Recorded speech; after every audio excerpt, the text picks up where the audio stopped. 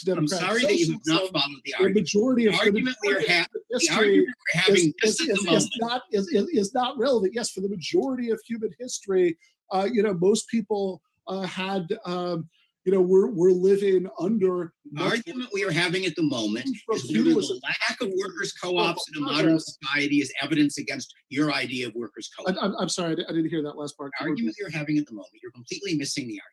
The argument we're having at the moment is whether you can dismiss the lack of workers' co-ops as evidence on the grounds that workers couldn't possibly raise the capital to start their own firms.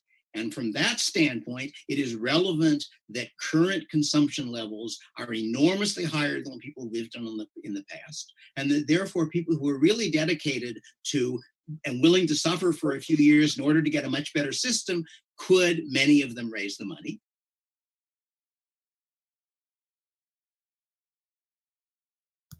All right. My name is Ben Burgess. This is Give Them an Argument. I am joined, as always, by my producer, Forrest.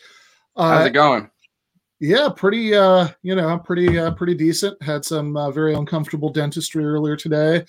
And the Iraq War this week is officially old enough to vote. It's not quite old enough to buy a beer. The Afghanistan is getting pretty close there. Yeah, the Iraq War could enlist and go to Iraq at this point. Yes, exactly. Afghanistan's been there for a while. So on Wednesday, we're going to be doing a stream, I think probably with Branko Marketic, the author of Yesterday's Man, case against Joe Biden, on that 18-year anniversary of Bush taking us to war in Iraq, and with, of course, Joe Biden's enthusiastic support. We're not going to do a Biden update in this episode because we're trying to keep it a little shorter, and also because, in a way, the Iraq War stream on Wednesday kind of is our Biden update. For this week. I have a lot of Biden lead up to Iraq clips that I've been searching through. So I think extending it into like an actual longer stream is probably for the best, or else we'd just be watching half an hour of Biden clips. Exactly. So in a few minutes, we are going to be joined by a cavalcade of guests to talk to us about Medicare for All. So the first two of those are going to be Dr. Abdul El Sayed and Micah Johnson, who are the co-authors of this book, Medicare for All, A Citizen's Guide. The second half, going to be talking to Natalie Shure about some articles that she's written for Jacobin and The Nation about the strategy and politics around the fight for Medicare for All. Whereas in the first half, we're going to probably focus more on policy and the kind of wonky stuff. Although Abdul and Mike are very good on policy, on the strategy and politics, and Natalie is very good on the policy and wonky stuff. So I'm sure there'll be some of each. To the point where they've interviewed each other. On those topics. Yeah, exactly. But first, I want to talk about a different subject, which is the subject of our the cold open that you just listened to, which was from my debate with David Friedman, son of Milton and Rose Friedman, and continuing in their right-wing libertarian tradition, as you can tell from the clip. And I did that last week on the Modern Debate YouTube channel. We'll replay it on the Give Them an Argument YouTube channel sometime very soon. I'm not sure exactly, but within the next several days. But I just wanted to talk about what I think that clip gives you a pretty good sense in terms of both tone and content of what that debate was like. And I just wanted to talk about that argument that he's making, because if you talk to libertarians, not just about the sort of badly necessary baby steps like Medicare for All, like what we're going to talk about in a few minutes, but about the more radical long-term goals of the socialist left, they'll tell you, look, sure, workers control, yeah, you can have that, but that's if that's so great, right? Why don't workers just bring it about already? Just start up co-ops, and a lot of the and there are a few different ways that you could respond to that, right? There's the, what I spent, one way is by pointing out that one shouldn't have to tell libertarians that there's massive state intervention, that we live in a very far from an actually free market. And so, the idea that, you can start up a little cooperative grocery store to compete with Walmart, in where Walmart has the benefit of like squatting on land that the government probably took using eminent domain to give them to build that superstore is a little ridiculous. And what I was emphasizing in that debate, and you could kind of hear in that clip, which is that Friedman will say, oh, well, no problem. Just like for a few years, you just a bunch of people, you just maybe pool your income and, you cut your consumption in half. You have a hippie standard of living. That's how I put it, for a few years while you get the co-op up and running and then see, workers' control is so great. Now you've got it. And of course, what I was emphasizing in that interchange was that right now we live in a neoliberal hellscape where ordinary people, including many people we consider to be middle class, at least in the colloquial sense of that phrase, are financially stressed all the time, worried about paying their bills, worried about things like losing their health insurance or where their health insurance is going to come from, tied into the main subject of today's show. And so the idea that it's not a big deal to just sort of cut your, consumption in half for a few years, strikes me as a little out of touch. And that's a lot of what we end up going back and forth about. But one of the reasons I wanted to do this little callback now, and, again, people can see the whole debate sometime in the next several days when we post it on the channel. But one of the reasons that I wanted to do that callback is that, there is like a germ of truth in what he's arguing, but I think it's a little misleading, and I think it's worthwhile thinking about why it's misleading. So the germ of truth is it's certainly true that there are people who make crazy sacrifices to their present day consumption to build businesses. That absolutely does happen, right? But the question is whether it's realistic to think that on a large scale, that could be a way of like building up a big worker cooperative sector of the economy without the government having to get involved, without needing social policy, to promote that. And I think that to explain why not, it's important to make a couple of distinctions. One of which has to do with one of the two distinctions is about what people's motives are, right? So is the motive for doing this what he was kind of suggesting in that clip we just watched, which was to build a better society?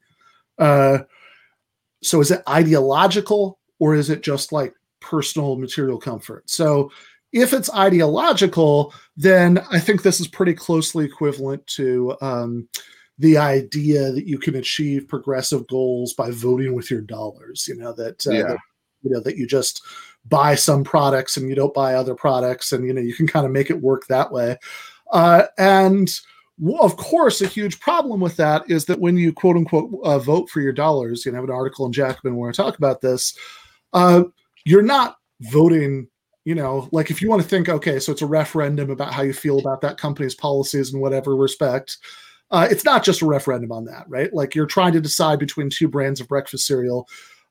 Sure, maybe some of it is about how you feel about the company, maybe, right? If you're a slightly strange person. But mostly it's a referendum on, which one tastes better, which one your kids like more, and whether you're willing to them be mad at you for picking the one they like less. And most likely when you're making this decision, you're incredibly stressed out. Anyway, you've got like 10 seconds, to stand there in the aisle picking this, because you're like shopping on your way home, whatever. And so it's the idea that most people are going to prioritize those ideological things there, I think is unrealistic. That the context of politics, of electoral action, of union organizing, these are contexts that reward actually prioritizing ideological agendas, whereas the context of market decisions very much does not reward those those priorities. And I think that's even more so if you're talking about things that are going to have a massive impact on your life for the next few years. If, on the other hand, the motive is not ideological, if the motive is just trying to get a better life for yourself personally, then look, most people in that position, if that's their motive, why would they try to and they're engaged in those crazy sacrifices in a long shot effort to achieve that goal, since most businesses fail in the first 5 years anyway. Why would they start a co-op? And so they'd have to like share the fruits of that success with others. Why not just shoot for becoming a regular business owner? Yeah. And then you can always be putting off those ideological concerns and be like, you know what, we're going to do things more ethically once we make enough money to do that. You know what I mean? Like, yeah, like a normal person starting a business. Like, I don't think most people have the resources to be ideological like that. No, exactly. And again, if the motive isn't ideological, if the motive is personal, is just trying to build a better life for yourself, then you wouldn't try to do that by starting a co-op. So sure, you'd have a better life than you would as a worker in a regular business. You'd do that by trying to become a regular business owner with employees. Yeah. Clearly, that way you'd have a much better life, than you have right now. Why not shoot for the moon if you're just acting out of self-interest in a system where both possibilities are on the table? So again, I think that this is one of those things. It sounds like a reasonable argument. Maybe if you're only halfway paying attention or you're only thinking about certain things, like, okay, sure, lots of people do sacrifice to build businesses, but it makes less sense the more you think about it. Yeah. I want to switch gears because I know Abdul and Micah are ready to come on. You want to play the first clip before we bring them on? Yeah. That is the key point, right? Is that most people don't think about choices, whether or not they get to pick between X health insurance plan or Y health insurance plan with a certain level of premium or a certain level of deductible. These are words that nobody really understands because they don't make much sense anyway. And they think about choice as, what doctor can I see? What services can I get? When and where can I get those things? And unfortunately, for too many Americans, either their choice is restricted because they don't have health insurance at all, or because the health insurance corporation, whom they rely on for health insurance, tells them what doctor they can see, what services they can get, and when they can do it. And so we've, like you said, really flipped this on its head. The other conversation that tends to come up all the time, Micah, is the conversation about cost. And again, I feel like that's a misnomer, right? Because the question is always cost for whom. But we really wanted to connect that to the cost question that real people face every single day. Can you talk about how the way that we took this on in the book is shaped by and informed by your experience with your patients every day? Yeah, so the way we put it in the book is that we ask, what does Medicare for All do to the kitchen table budget? Not just to the government budget, because that's what. All right. So let's bring on Micah Johnson and Abdul Sayed, the authors of this book, Medicare for All, a Citizen's Guide. Thank you guys so much for coming on. Hey, thank you so much for having us. Thank you. Really excited for the conversation. Yeah. No, this is a really good book. It's a really valuable book. It's really accessible, but rigorous and in sort of going through all of these policy details.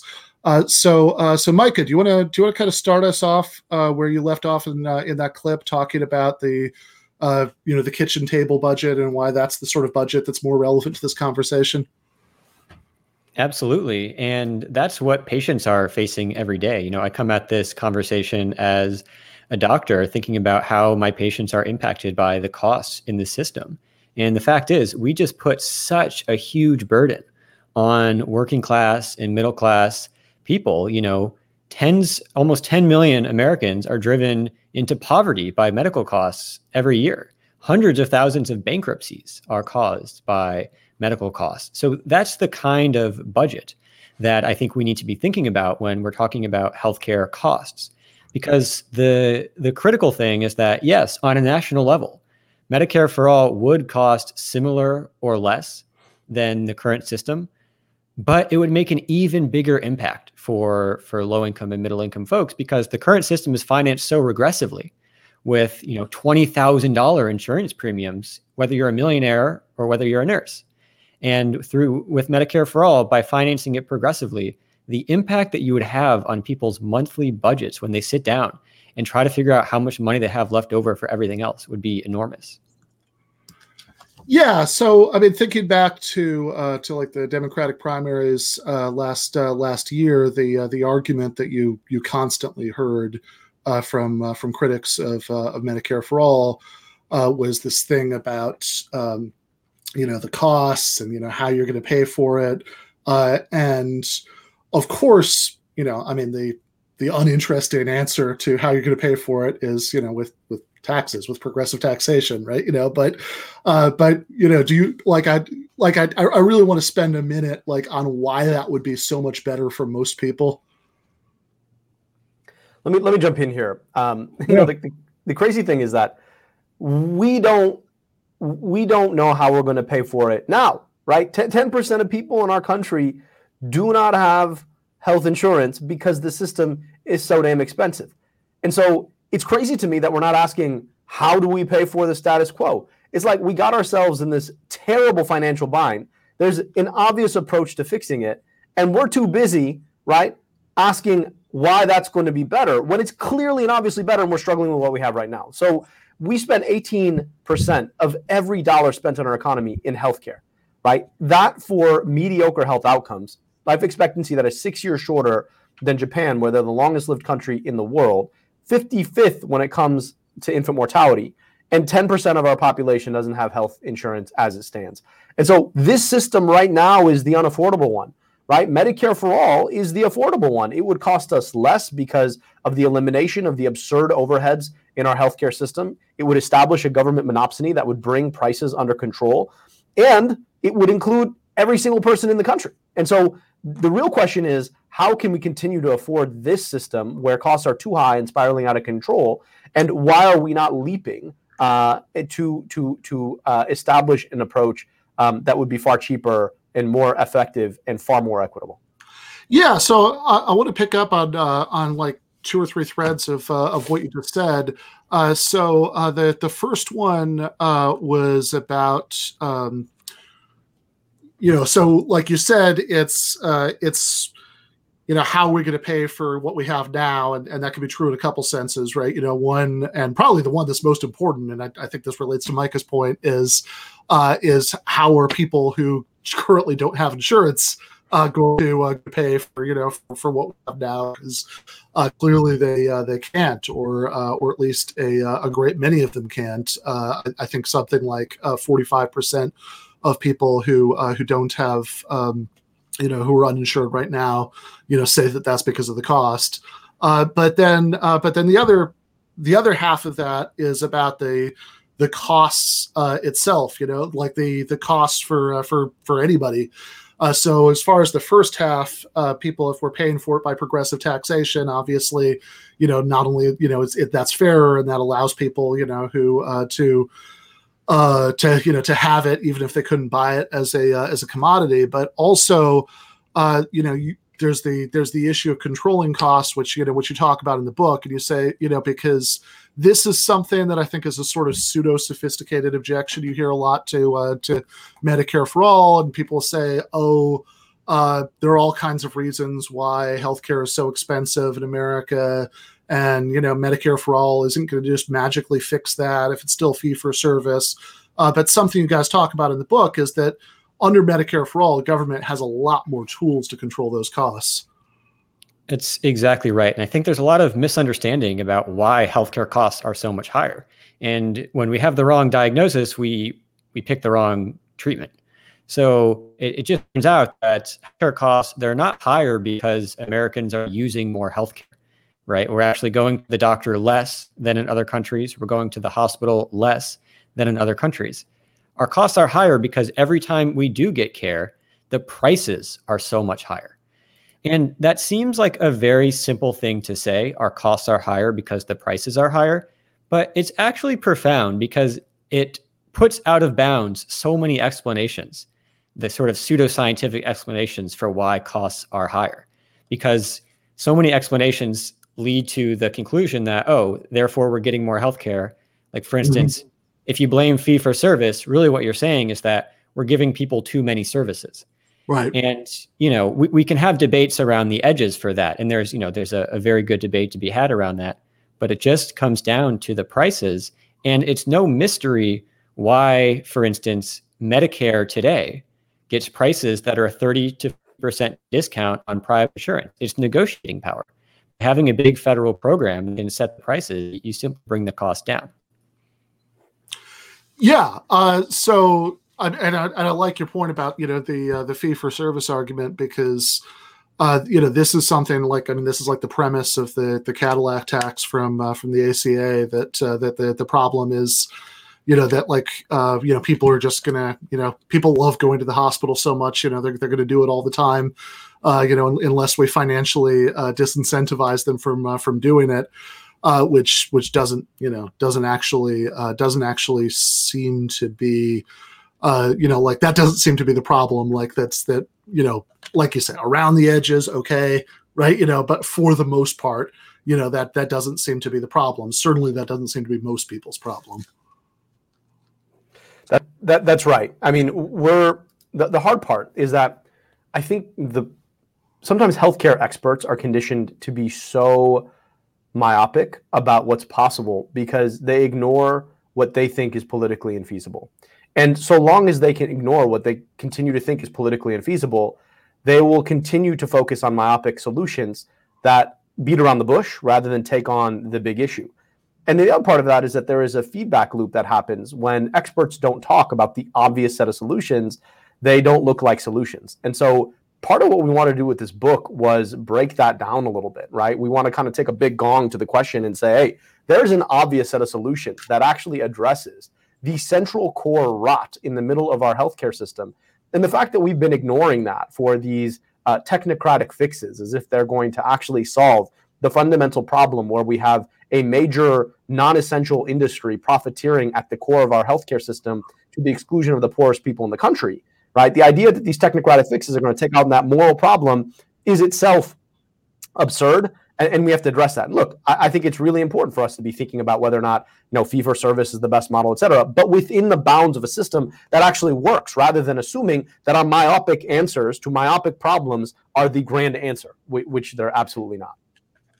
Yeah, and I like your moral clarity about that. That about the sort of central, obvious problem with the obscenity of treating something that's a important human need that people like have to have. That you will in many circumstances you will literally die if you assume something as private commodity. But also, I have to say, like, one thing that I do like about the book is that it does get into the weeds with what's wrong with a lot of those technocratic fixes, which I think is probably one of the things about it that's most valuable for people, certainly in the audience for this show, who overwhelmingly already have the sort of moral case that, yes, of course we should have Medicare for all, but might not know how to counter some of these things or sort of explain what's wrong, with some of these ideas that are brought up by people who say, oh, you don't need Medicare for all. We can just build on the ACA. We can just do some, wonky fix to bring down costs, and that'll be fine. And I think it's a really good resource for explaining why why none of that would address all of the problems that are caused by the existence of this like parasitic middleman industry. But I do want to start with the thing that I think cuts closest to like that core moral argument, which is the stuff that you talk about at the very beginning of the book about why, like, even in purely economic terms, even if you think, okay, there are like some things that markets are an efficient way of distributing, that we can have, that it's good, that like it makes sense that like whatever, I don't know, toothpaste, is a market, like a market good is something that that it's that the best way to get people what they want from brands of toothpaste, is to go to the grocery store and make consumer choices. But at the beginning of the book, you guys break down like a bunch of like really straightforward disanalogies, like ways that health insurance and healthcare are just not like toothpaste or other market goods. Yeah, and it's kind of stepping back. It's, to me, almost more remarkable that so many of us have been trained to think of healthcare like a market good, because it's such of jamming a square peg into a round hole that when you think about it, it's kind of crazy that we thought this could work like any other commodity in the first place. And one of the stories we tell is of a young woman, Lisa Cardillo, who has chest pain, ends up having a heart attack in her mid-30s. And if you think about just every step of the way about, one, what kind of care does she need? Well, that's part of why you go to the doctor. You don't know what kind of care that you need. And then where should you get care? Well, you have to get care quickly, and there's only so many places around. And then you get into the hospital. And then you don't know how much stuff costs because no one tells you how much it costs. And then the insurance company is paying most of it anyway on the back end. It's not you. So there are so many obvious ways where this breaks down. And then there's also really good research on it. Even if you take kind of the crystallized case, where we cite a study where the closest thing to a commodity in healthcare would be something like MRI of your leg, like an elective MRI of your leg. The quality doesn't change very much. It's relatively abundant. It just turns out that when you do give people that price information and kind of ask them to be consumers of lower limb MRIs, and you give them some skin in the game with the deductible to make them pay for it, people just aren't shopping around for healthcare in the same way that they are for other services. In the study, the average patient would drive by 6 lower priced MRIs before they got to the one that they actually got. And that's in sort of the idealized case of something that might be treated like a market commodity. And then what I see a lot of on the health policy expert side is people think that, okay, if you can just change one part of it, like there's some excitement now around price transparency. So instead of the patient that we tell the story, Lisa, of getting a heart pump while she's in cardiogenic shock in the ICU, if you say, well, we're going to tell her what the price is beforehand, it just turns out that I think that's misguided. There are so many failures that by trying to nibble around the edges, you're not going to make healthcare into toothpaste. You just can't do it. Yeah, like so, and even in those examples, like those are like when you're thinking about whether like individual procedures, could be treated like toothpaste, and have that like just market forces could act the way that they're supposed to, when it comes to something like toothpaste. There are all of these disanalogies, that you don't show up to the hospital the way that you show up to the grocery store knowing what you want to get. You're being told what you want to get. If it's like the old thing about the commercials that end with, ask your doctor such and such is right for you. It's like, wait a second, am I telling my doctor what to prescribe for me? That seems weird, right? Like, like that seems, is he a doctor or a drug dealer, right? I'm not requesting what I want him to give to me, right? I'm hoping that, he or she or they will tell me, what I actually need. And, it's often happening in emergency decisions where it's very hard to, you're not going to window shop, hospitals, when you need something to happen in the next, hour, to save your life. But even when, and maybe even especially in a different way with health insurance, it's very weird to think of it as something that could work as a market good, because, which is the premise of like, ACA marketplaces that, that we're going to window shop for health insurance. But certainly, and I think the overwhelming majority of normal people are not going to, when they're reading descriptions on a website of health insurance plans, the differences between them are just going to be completely baffling to them, or certainly that's always been my experience. Ben, let me say a couple things about that. Right, the first is that my wife and I are both doctors, and I'd say I understand health insurance pretty well. And the last time we had to choose between plans, like we full on thought about pulling out an actuarial table to figure out what the probability was as a 36 and a 34-year-old that we were going to have a really catastrophic health issue, and or she was going to get pregnant, which would have been our biggest cost. And so in order for the median person who likely doesn't have the same kind of training or expertise in healthcare to try and differentiate between these various plans that involve different levels of government bureaucracy and different juxtapositions of different costs that you may or may not have to pay at some point in time is kind of absurd. I don't think that's the choice that most people want. Most people want the choice in doctor. And the number one gatekeeper of your choice in doctor is the health insurance industry. The second point is this, Ben, look, if I were to come to you and say, hey, Ben Burgess, I've got 5 MRIs for $500. They're non-transferable. Would you like to buy them? You probably say no, because you don't need MRI, right? But here's the thing. Let's say you went out, decided to play soccer or basketball with some friends. You twisted your knee and felt a pop. And I came back to you. I said, Ben Burgess, you didn't buy those MRIs. I'm selling you one for $5,000. Would you like it? If you had the money, you probably say yes. Why? Because an MRI is critical for you to figure out what's wrong with your knee and getting back to health. The point here is that we don't actually want health care. It's not a consumer good. It's not something anybody just wants. Health care is a means to getting back to what we actually want, which is health after we lose it. And you realize 2 things here. Number one, health care is inelastic in the moment of need.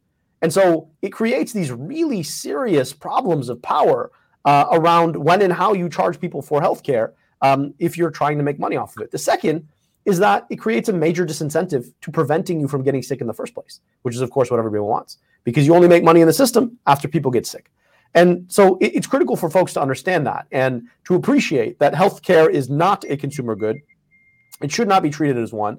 And we have a moral responsibility to answer the public good of healthcare for people if and when they need it. The last point I'll make is this. Right, your body, my body, Micah's body, Natalie's body, who you come on is coming on after. All of our bodies are worth the same, right? We believe that in our society. We believe that it should be a good, that everybody's body should be treated the same way if it gets sick, right? I mean, the adverse of this, it'd be a crazy system if we had a legal code that punished people differently for murder depending upon the net worth of those individuals, right? And what we're getting at here is that there's something inviolable that is existentially important about a body to a human being. But in our healthcare system, we treat your body differently, right? We literally reimburse for the same care differently, depending upon how much money you have. That's a crazy thing. And it doesn't meet our moral criterion. Yeah. I really like the murder analogy that, you imagine reporting, filing a police report for a serious crime and having it be officially above board that it would what sort of investigation you got, how seriously it was treated depended on whether you had the bronze police plan, the platinum one, the gold one, that would be just morally offensive on the face of it, but that's literally how the existing health insurance system works.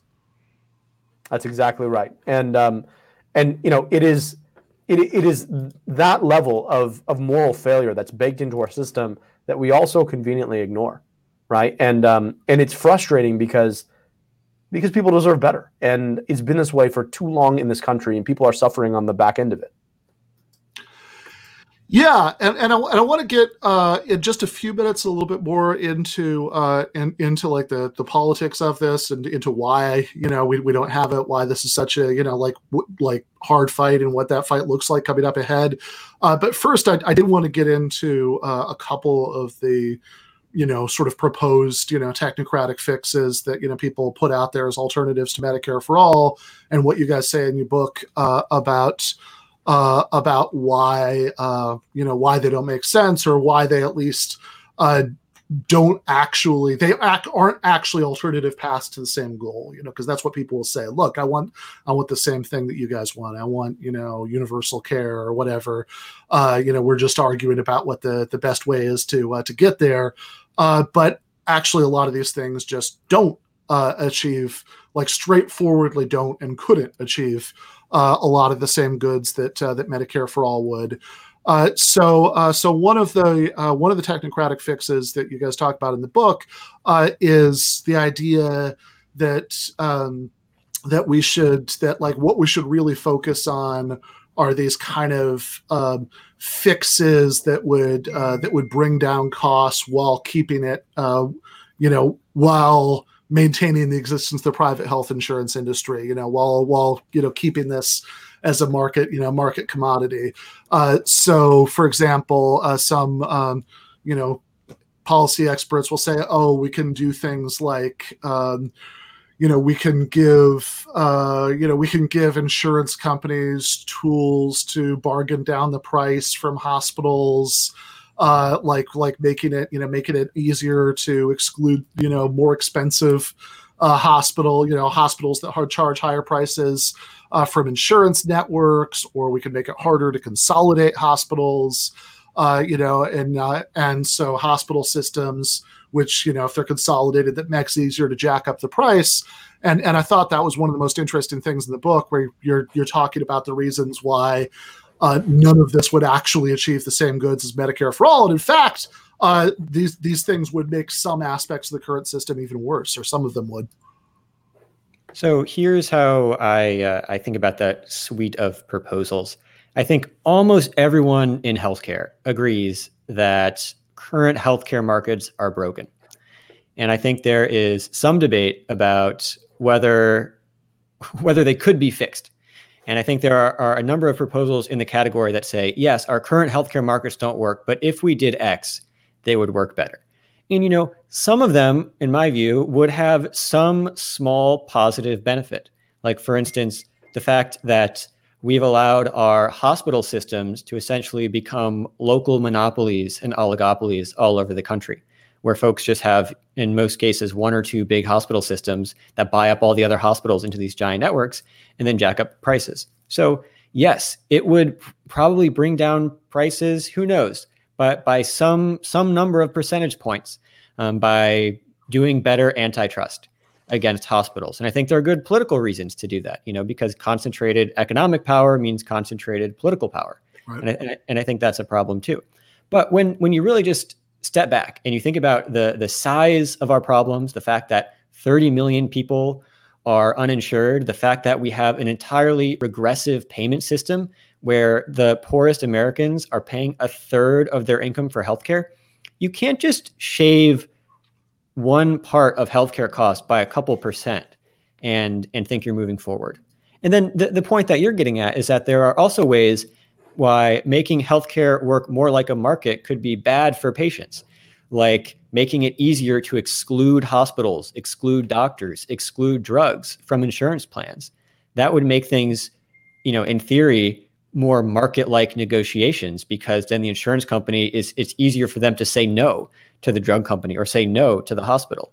The problem is then you just make plans skimpier and skimpier and skimpier for patients. So I think what this tells me is that we're either making things a little bit better in terms of cost or making things noticeably worse for patients. And I think it would be a mistake to kind of hang our hats on this as the way to go for health reform. Yeah, and one specific point that you made about the way that it makes it skimpier for patients was that one of the things that's been suggested to like technocratically like fiddle with the system to make it more market-like and bring down costs is making it easier to exclude things from networks. But the second I got to that, oh my God, that's awful, right? Because one of the if you're a person who has insurance, right? You're not among millions, who are uninsured, and you have insurance that you can afford to use, which doesn't go without saying, and you don't, you're not being, bankrupted by it, etc. Like, one of the worst things about, having, private, usually employer-based, health insurance, is that you have to constantly worry about what's in network and what's not. So you have So for example, if you're in a, like if you're far from home and you have an emergency medical need, then there's a worry. Oh, is the hospital where I go to going to be a network? And am I going to get a big bill?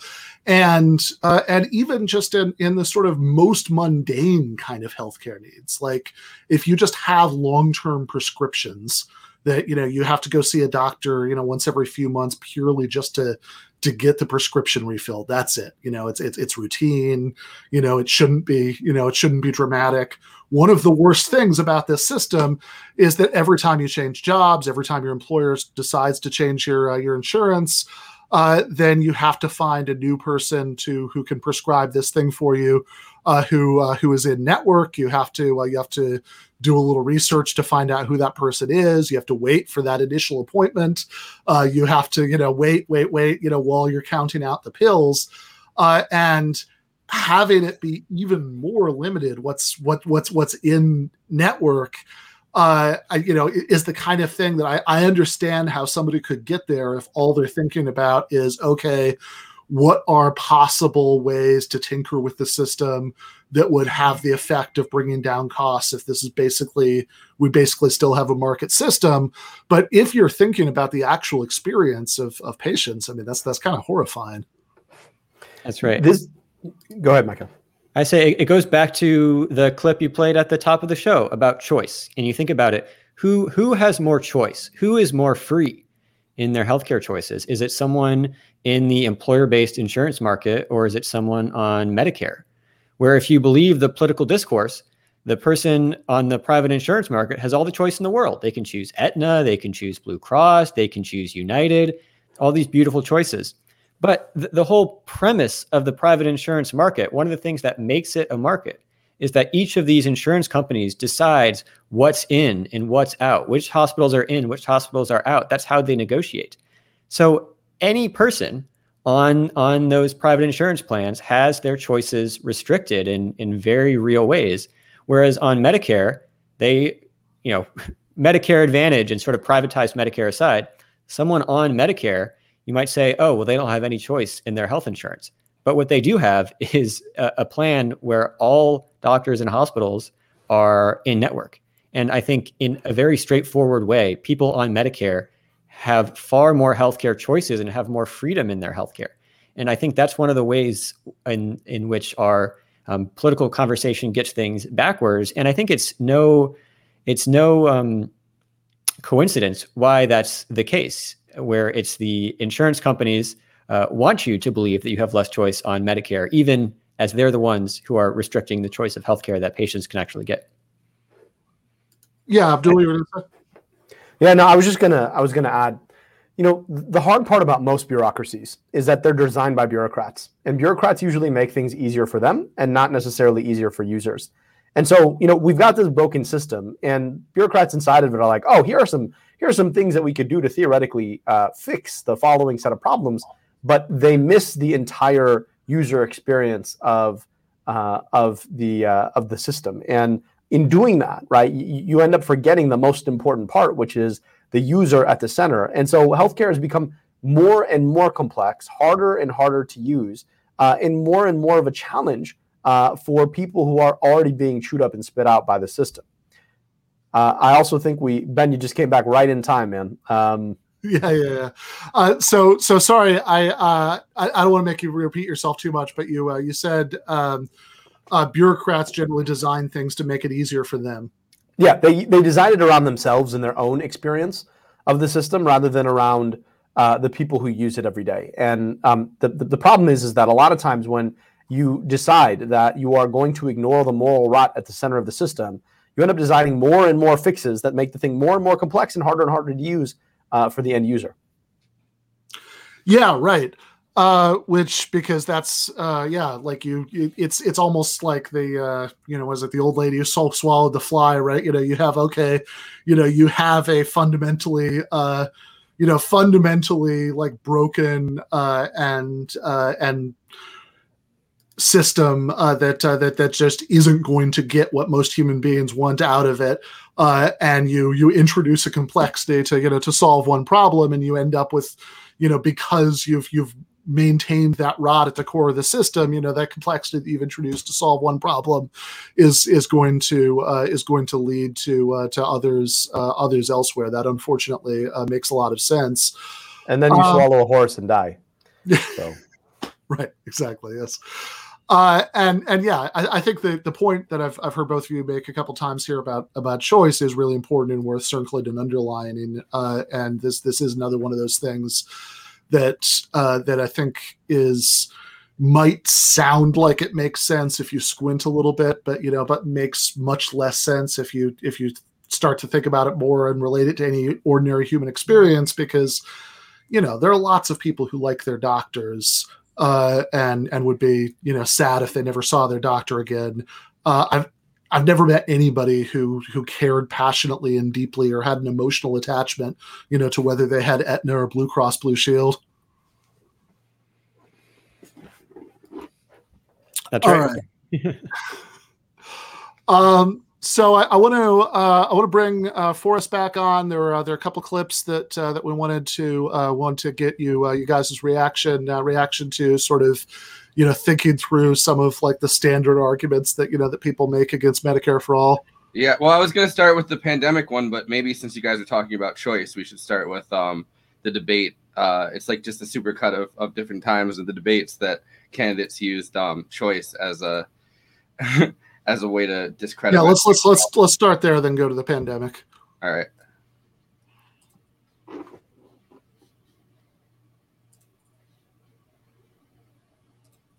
The thing that Bernie's plan does is that you either have to have his plan or no plan, period, nothing. You cannot choose. A lot of these people have gone out and they've negotiated with their employers a significant health care plan that they've given up salaries for.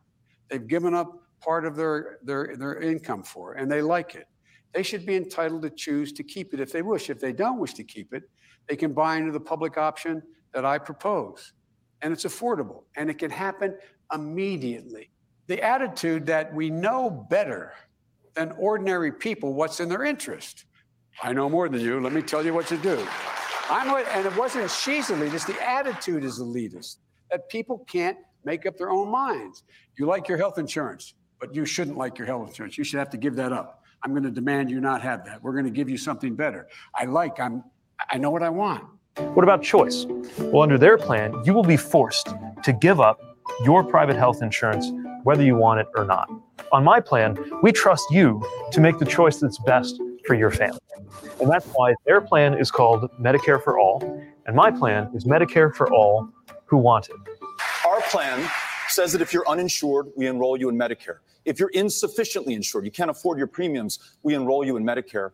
But if you're a member of a union that negotiated for a health care plan that you like because it works for you and your family, you're able to keep it. We preserve choice by making sure that everybody has health care. Time is up.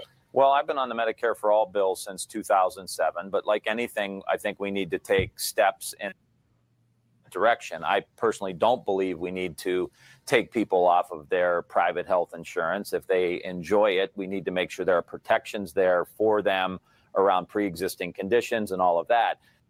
I can't speak for them, but what I do know is that there are millions of Americans who don't want to give up their private health insurance.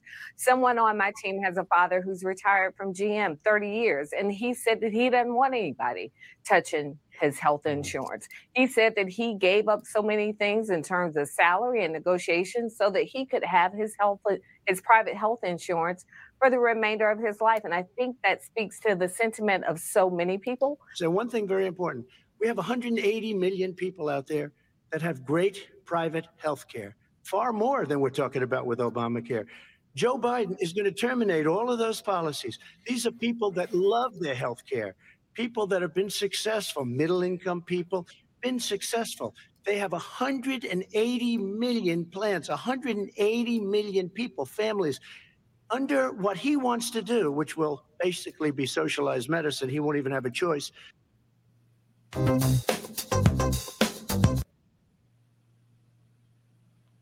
So, thoughts about that that montage of arguments? You know, in the end, people don't really want a choice of a plan; they want a choice of a doctor. And Medicare for All more than lets you keep your doctor. In fact, it lets you expand which doctor you want to see, because all of the doctors would take Medicare. And so I think we're confusing what choice means in this situation, and we're allowing the health insurance talking points to dictate our public policy rather than allowing reason and allowing what's actually right for folks, and the fact that we could include every single American under the umbrella of healthcare if we were to engage in Medicare for All. So I just think that that unfortunately it's sad to see, but you know, when an industry spends billions of dollars disinforming the American public, oftentimes they can sway the talking points of politicians too. Yeah, and there's part of that also came up a few times where there was this sort of weird attempt by different politicians in those clips to say that because workers have often fought through their unions, you know, for health insurance plans, and they've given up other things for that, therefore it's like somehow anti-labor to want everybody to have health insurance that's not tied to their employer. Yeah, well, there's the one that's especially bad, which is Atlanta's mayor acting as Biden's surrogate, saying, you know, like an older member of her staff or someone has a father that doesn't want anyone to touch his health insurance, which would make sense if you're putting it in the framing of like, oh, you're going to lose your health insurance. You know what I mean? Like, of course, that instability scares people. If that's the talking point that you're leading with is like, you're not going to know what happens. You have health insurance now and you're going to lose it. But like, that's obviously ridiculous framing. Yeah, we've all got this kind of Pavlovian reaction to hearing that phrase, lose health insurance, you know, because what we associate with that with is like not being able to go to the doctor or having huge bills. But obviously that's not what we're talking about. We're not talking about losing your health insurance. We're talking about having, public health insurance. And that's actually, so I would be really interested in you guys' take on that argument that because people have had to fight for insurance plans, and given things up in negotiations for insurance, that therefore having better insurance, is like some sort of insult to that fight, or is somehow taking something away from them. I think there's actually an interesting philosophical assumption that's in there, which is this idea of, in virtue of what do we deserve healthcare? And I think one of the ideas that's put in there is that you have to have had sacrificed something. You had to give something up to get healthcare. And I think we see that on the other side too, with the debate about Medicaid work requirements, which is that in order to deserve healthcare, you have to, document all these things that you're trying to do. And I think that's, in some of the clips that we've seen are kind of playing into that. What did you give up to get this healthcare? And I think part of what makes the Medicare for All conversation exciting and also difficult is it asks us to rethink that. It is not because of something you did that you deserve or don't deserve healthcare. You deserve healthcare because you're a human being. We're trying to make healthcare a human right. And I think because of the way that we've been talking about healthcare for the last 40 years, it's a big shift.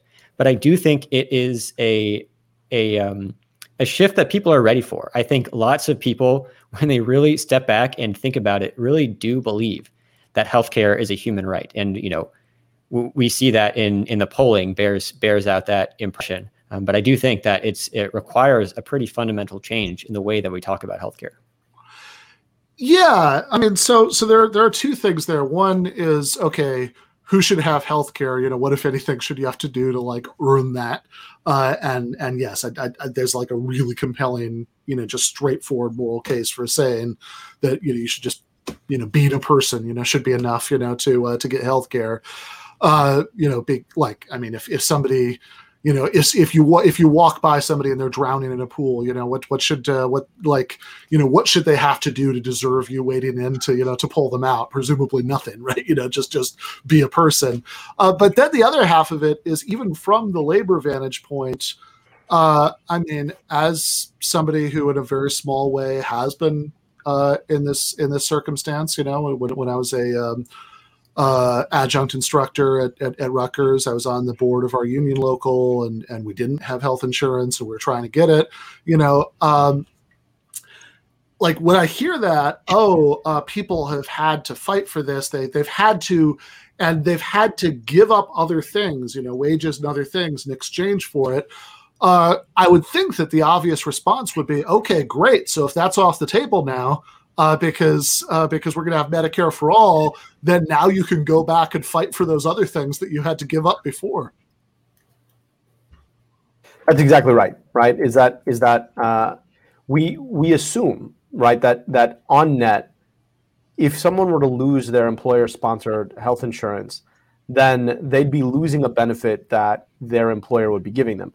The crazy thing, though, is that employers would rather be giving you cash money, and that's the trade-off. And one of the most stark examples of this, I was talking to a small business owner who employs people in both Canada and the United States.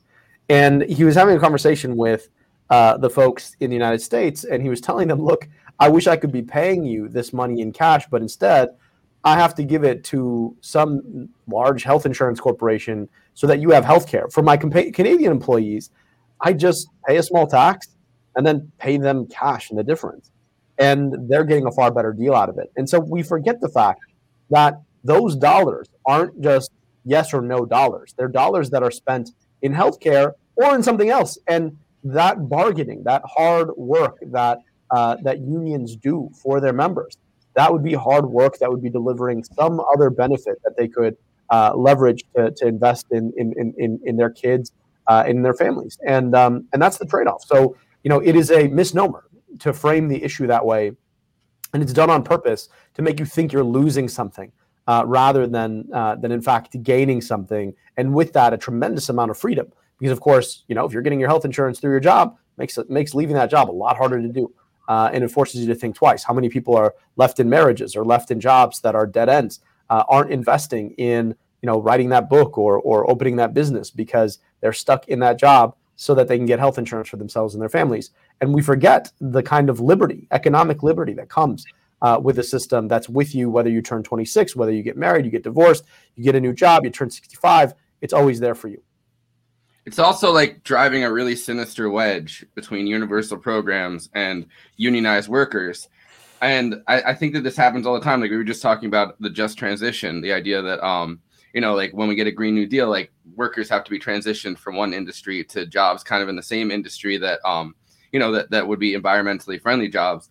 And it's kind of the same thing here, like driving a wedge between unionized workers and the idea of universal health care. Which again is particularly, for the reason Abdul was saying, is particularly weird in this case because you're literally not, there's no trade-off between values here. You're literally not, giving something up. It, maybe used to be the case that you had to accept slightly lower wages or whatever because your priority in bargaining, was making sure that everybody had health care. Now you'd have the health care anyway.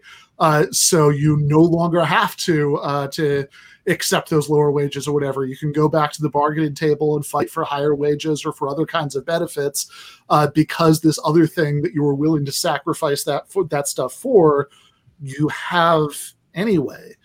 And also, I think Abdul's point about freedom is really important here because. Also, if we're going to talk about the labor connection, think about the other half of it. Think about people who are in non-unionized workplaces but might like to organize a union. That's legally you're not supposed to be able to fire people for that, but people are fired for that all the time. There are real risks there. There are ways that you can be fired for that. And it's disguised as something else. And people are somewhat more likely to be willing to take risks and taking on their employers if they have fewer of these strings tying them to those employers, like, oh crap, if I lose this job, I'll lose my health insurance. All right. So everything we've been talking about so far, is a conversation that we could have equally had in 2019.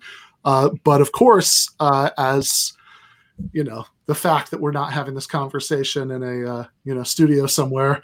There's a specific thing that's that's going on in the world that puts all this in an even different light. So, Forrest, do you want to play the clip about healthcare in the pandemic? Yeah, you have that one. President Biden, some medical experts are saying the only true way to control this virus is through a national quarantine, requiring every American other than essential personnel to stay home. Would you take that unprecedented step of a national lockdown? What I would do is what we did in our administration. I would call a meeting in the Situation Room of all the experts in America dealing with this crisis. I would sit them down and I would do exactly what we did then. What is it that we need? Listen to the experts. What do we need? And with all due respect to Medicare for all, you have a single payer system in Italy. It doesn't work there. It has nothing to do with Medicare for all. That would not solve the problem at all. We can take care of that right now by making sure that no one has to pay for treatment, period, because of the crisis. No one has to pay for whatever drugs are needed, period, because of the crisis. No one has to pay for hospitalization because of the crisis, period. That is a national emergency, and that's how it's handled. It is not. All right. So I know, I'm not sure about Micah. I know Abdul has to jet soon. But first, I wanted to make sure that I gave you guys a chance to react to that clip, right? Like, is it the case that simply because of the government covering, things that are immediately related to the coronavirus, that we are not in fact at a disadvantage, in the pandemic because we don't have Medicare for all? 15 million people lost their health insurance because of our employer-sponsored health system. And even if they get back on, that interruption can be devastating for people. Not only that, but because everything is predicated on a profit, we watched as our doctors and nurses and hospital workers went without the basic PPE they needed because, of course, management consultants will tell you that you shouldn't stock more of those things than you absolutely need. On top of that, we watched as our hospitals were battling bankruptcy. 47 of them went into bankruptcy in the middle of a pandemic. And meanwhile, who's making bumper profits? The health insurance industry. Why? Because they don't have to pay for those elective procedures that they had booked, and they just kept that as profit and instead plowed a lot of that money back in, $151 million to be exact, into 845 lobbyists who now have pushed forward a system. And look, I love a lot of things about the American Rescue Plan. The one part I don't love is the fact that instead of putting people on a public option or on Medicare, who lost their private health insurance, we are plowing money back into the private insurance industry through a set of COBRA subsidies that basically pays them to do the thing they could have afforded and should have done in the first place, which is keep people on their health insurance, even if they had lost it in the midst of a global pandemic. One of the most intense disasters that we had seen in this country, especially in the first 3 months, right? An unprecedented moment. Instead of keeping those folks on their health insurance, they just made bumper profits and then plowed that back into lobbying. And so there are a lot of things that we got wrong. The last one I want to talk about is the fact that we are in a moment where we are trying to deploy a vaccine, which is a medical marvel, which, by the way, the R&D was largely paid for by the American public, and the pharmaceutical industry is trying to take all the credit for it. But in effect, we still can't figure out how to deploy it at scale, right? Only about 12%, 13% now of Americans have gotten their full course of vaccinations because we don't have a functioning public health infrastructure. And that's largely because we spend 18% on all the curative stuff. And so in our system, right, because you can't make money preventing disease, we don't do it. And we are paying we're paying the consequence of that now. And so there are a lot of things that would have been very different under Medicare for all. We would have been able to make sure that our hospitals were well supplied. They wouldn't have had to worry about bankruptcy. 15 million of people wouldn't have lost their health insurance. And we would have done the work of investing in prevention in the first place. Because, of course, if the government is your insurer yesterday, today, and tomorrow, their investment yesterday into your health bears out for them tomorrow. And so there's a real incentive to do that. Under private health insurance, there's not. So for all of those reasons, Medicare for all certainly would have prepped us far better for this kind of crisis than what we saw over the past year plus. All right. I do. I'm going to let you go in a second, but I did, since you mentioned something that I think is really important that I think a lot of people don't know, which is about the R&D to develop the vaccines. Do you want to expand on that really quickly?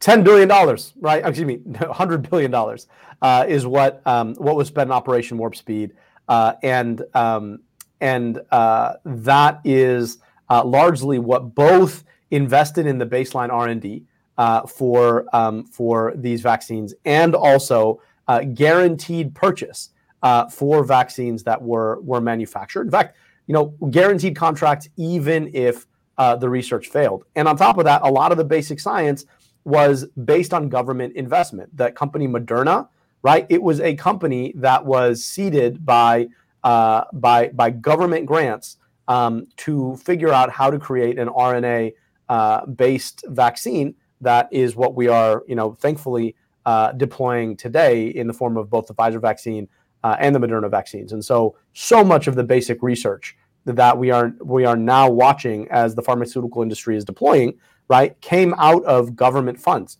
And we have to be serious about who funds the vast majority of the riskiest research before it ultimately bears out. And we have this sort of system of public-private partnerships where the public puts in all the money and the private corporations get all the shine. And that's part of the problem here. Yeah. Fair enough. Thank you. Thank you so much. I just want to say that I appreciate that all three of you guys have bookshelves with your books featured on it. It makes me wish I had written a book so I could have that. You got an amazing mountain scene over here. Yours is far more. Well, I put my book behind the tree actually, and I thought it was. It's a whole mountain of your books. I mean, we know. It's future books. I mean. Yeah. There we go. So everybody should check out this book, which unlike the one behind me, I didn't write. These guys did. Medicare for All, a citizen's guide. I think even people who are familiar with like a lot of the basics of this debate, have can kind of explain why it would be Medicare for All would save most people money and things like this. I think you're going to learn things from this. I think that if you run into the most sophisticated objections to Medicare for All, this book is really going to give you ammunition. So you shouldn't have to buy health insurance, but do buy this book. Thanks so much for having us. All right, thanks guys. Bye. Thank you. All right, that was Dr. Abdul Al-Sayed and Micah Johnson, authors of Medicare for All, a citizen's guide. In just a minute, we are going to be joined by Natalie Shure to talk a little bit more about the politics and strategy, those dimensions of the fight for Medicare for All. So before we do that, let's just plug a few things that are coming up. So one of them I already mentioned on Wednesday. Forrest and I think Branko Marketic are going to be doing a stream on the 18th anniversary of the beginning of the war in Iraq, and again, that's why we're not doing a Biden update right now. That essentially is going to be our Biden update. Given his role in all of that. And on Friday, got the next Philosophy Friday stream with Jennifer Burgess. On Sunday, JG Michael from the Parallax Views podcast is going to be joining me for the Sunday night debate breakdown. We're going to be watching this is a real thing that really happened. Timothy Leary's 1990 debate with G. Gordon Liddy.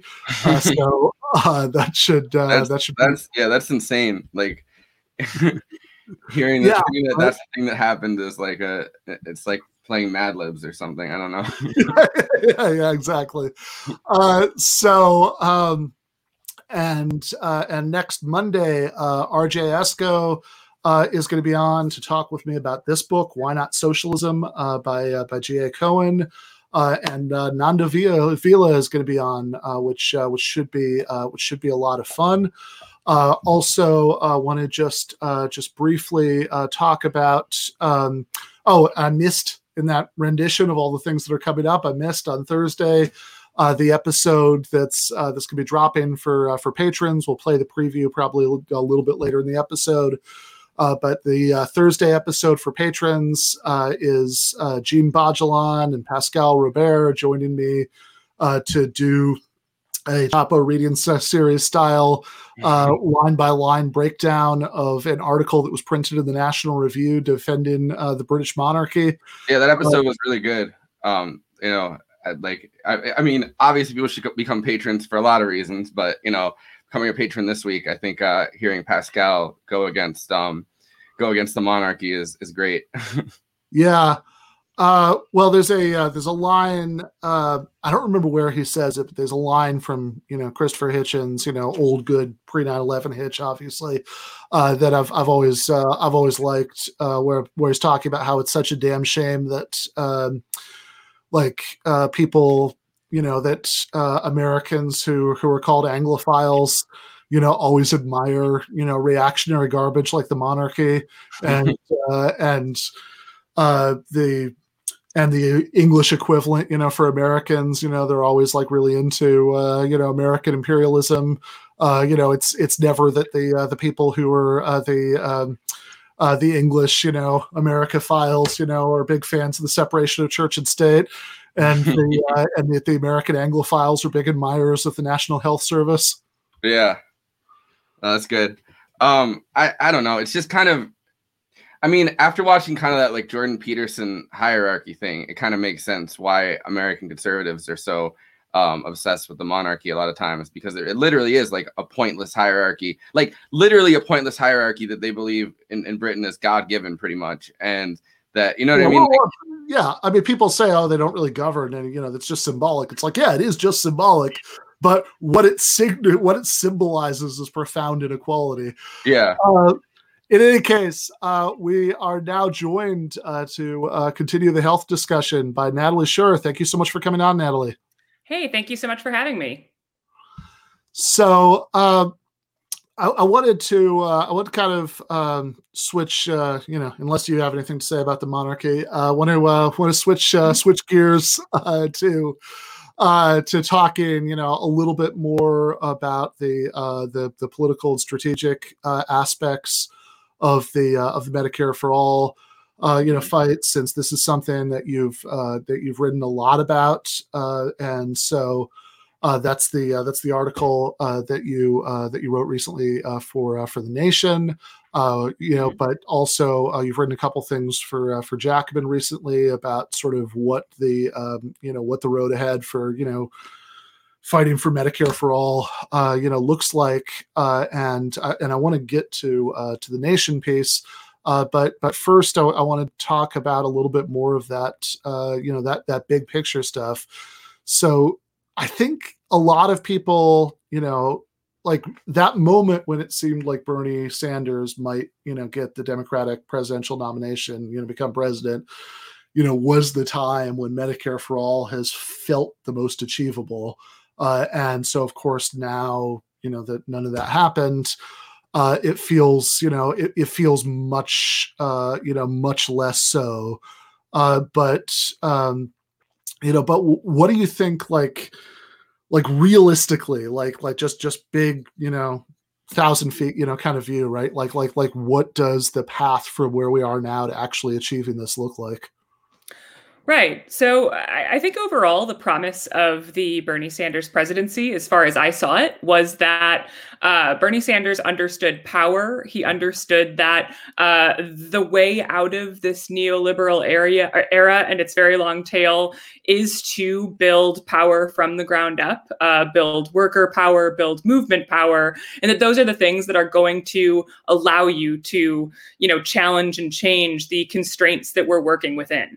So, what that means is, having a top-down champion of movements, I think probably the most pro-labor president in history, et cetera, would have gone a long way to helping those movements grow and helping build that sort of confrontational grassroots energy. But just having him in office wouldn't have necessarily meant that we would have gotten Medicare for all during his term either. I think it's important to acknowledge that. I think he could have gotten us closer than anyone else would have. And it's difficult to think of someone replacing him, at least in the short or medium term.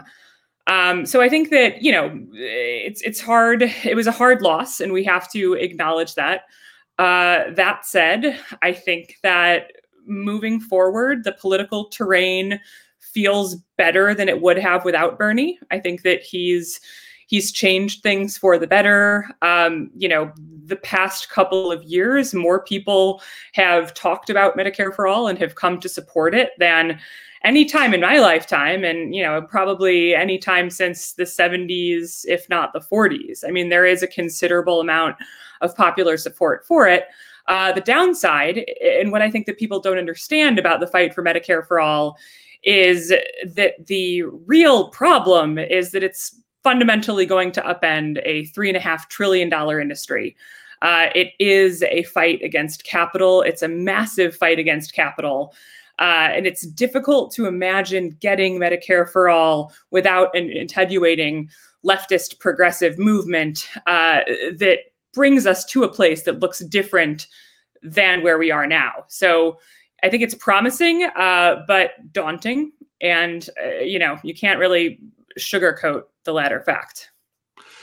Yeah, right. That's fair enough. And this is an important thing because I think, when you think about what could have happened if Bernie had been elected, that would have been, what you're talking about is essentially the presidential bully pulpit being used in service of building momentum for Medicare for all, which would have been amazing. But what it wouldn't have meant is that he would have somehow magically, just by virtue of being president, done something that would have led to Medicare for all, passing both houses, getting past any other last minute impediments. I believe that,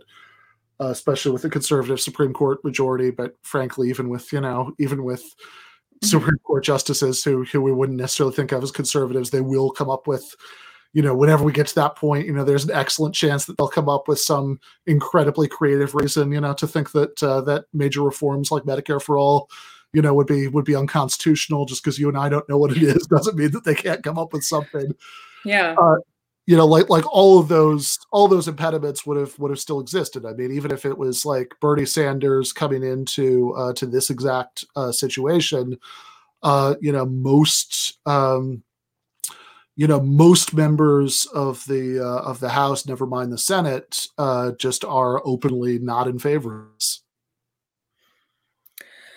Yeah. I mean, right now, the Senate is still the bigger holdup than the House. Pramila Jayapal just reintroduced the Medicare for All bill in the House and has slightly more than a majority of the Democratic caucus signed on.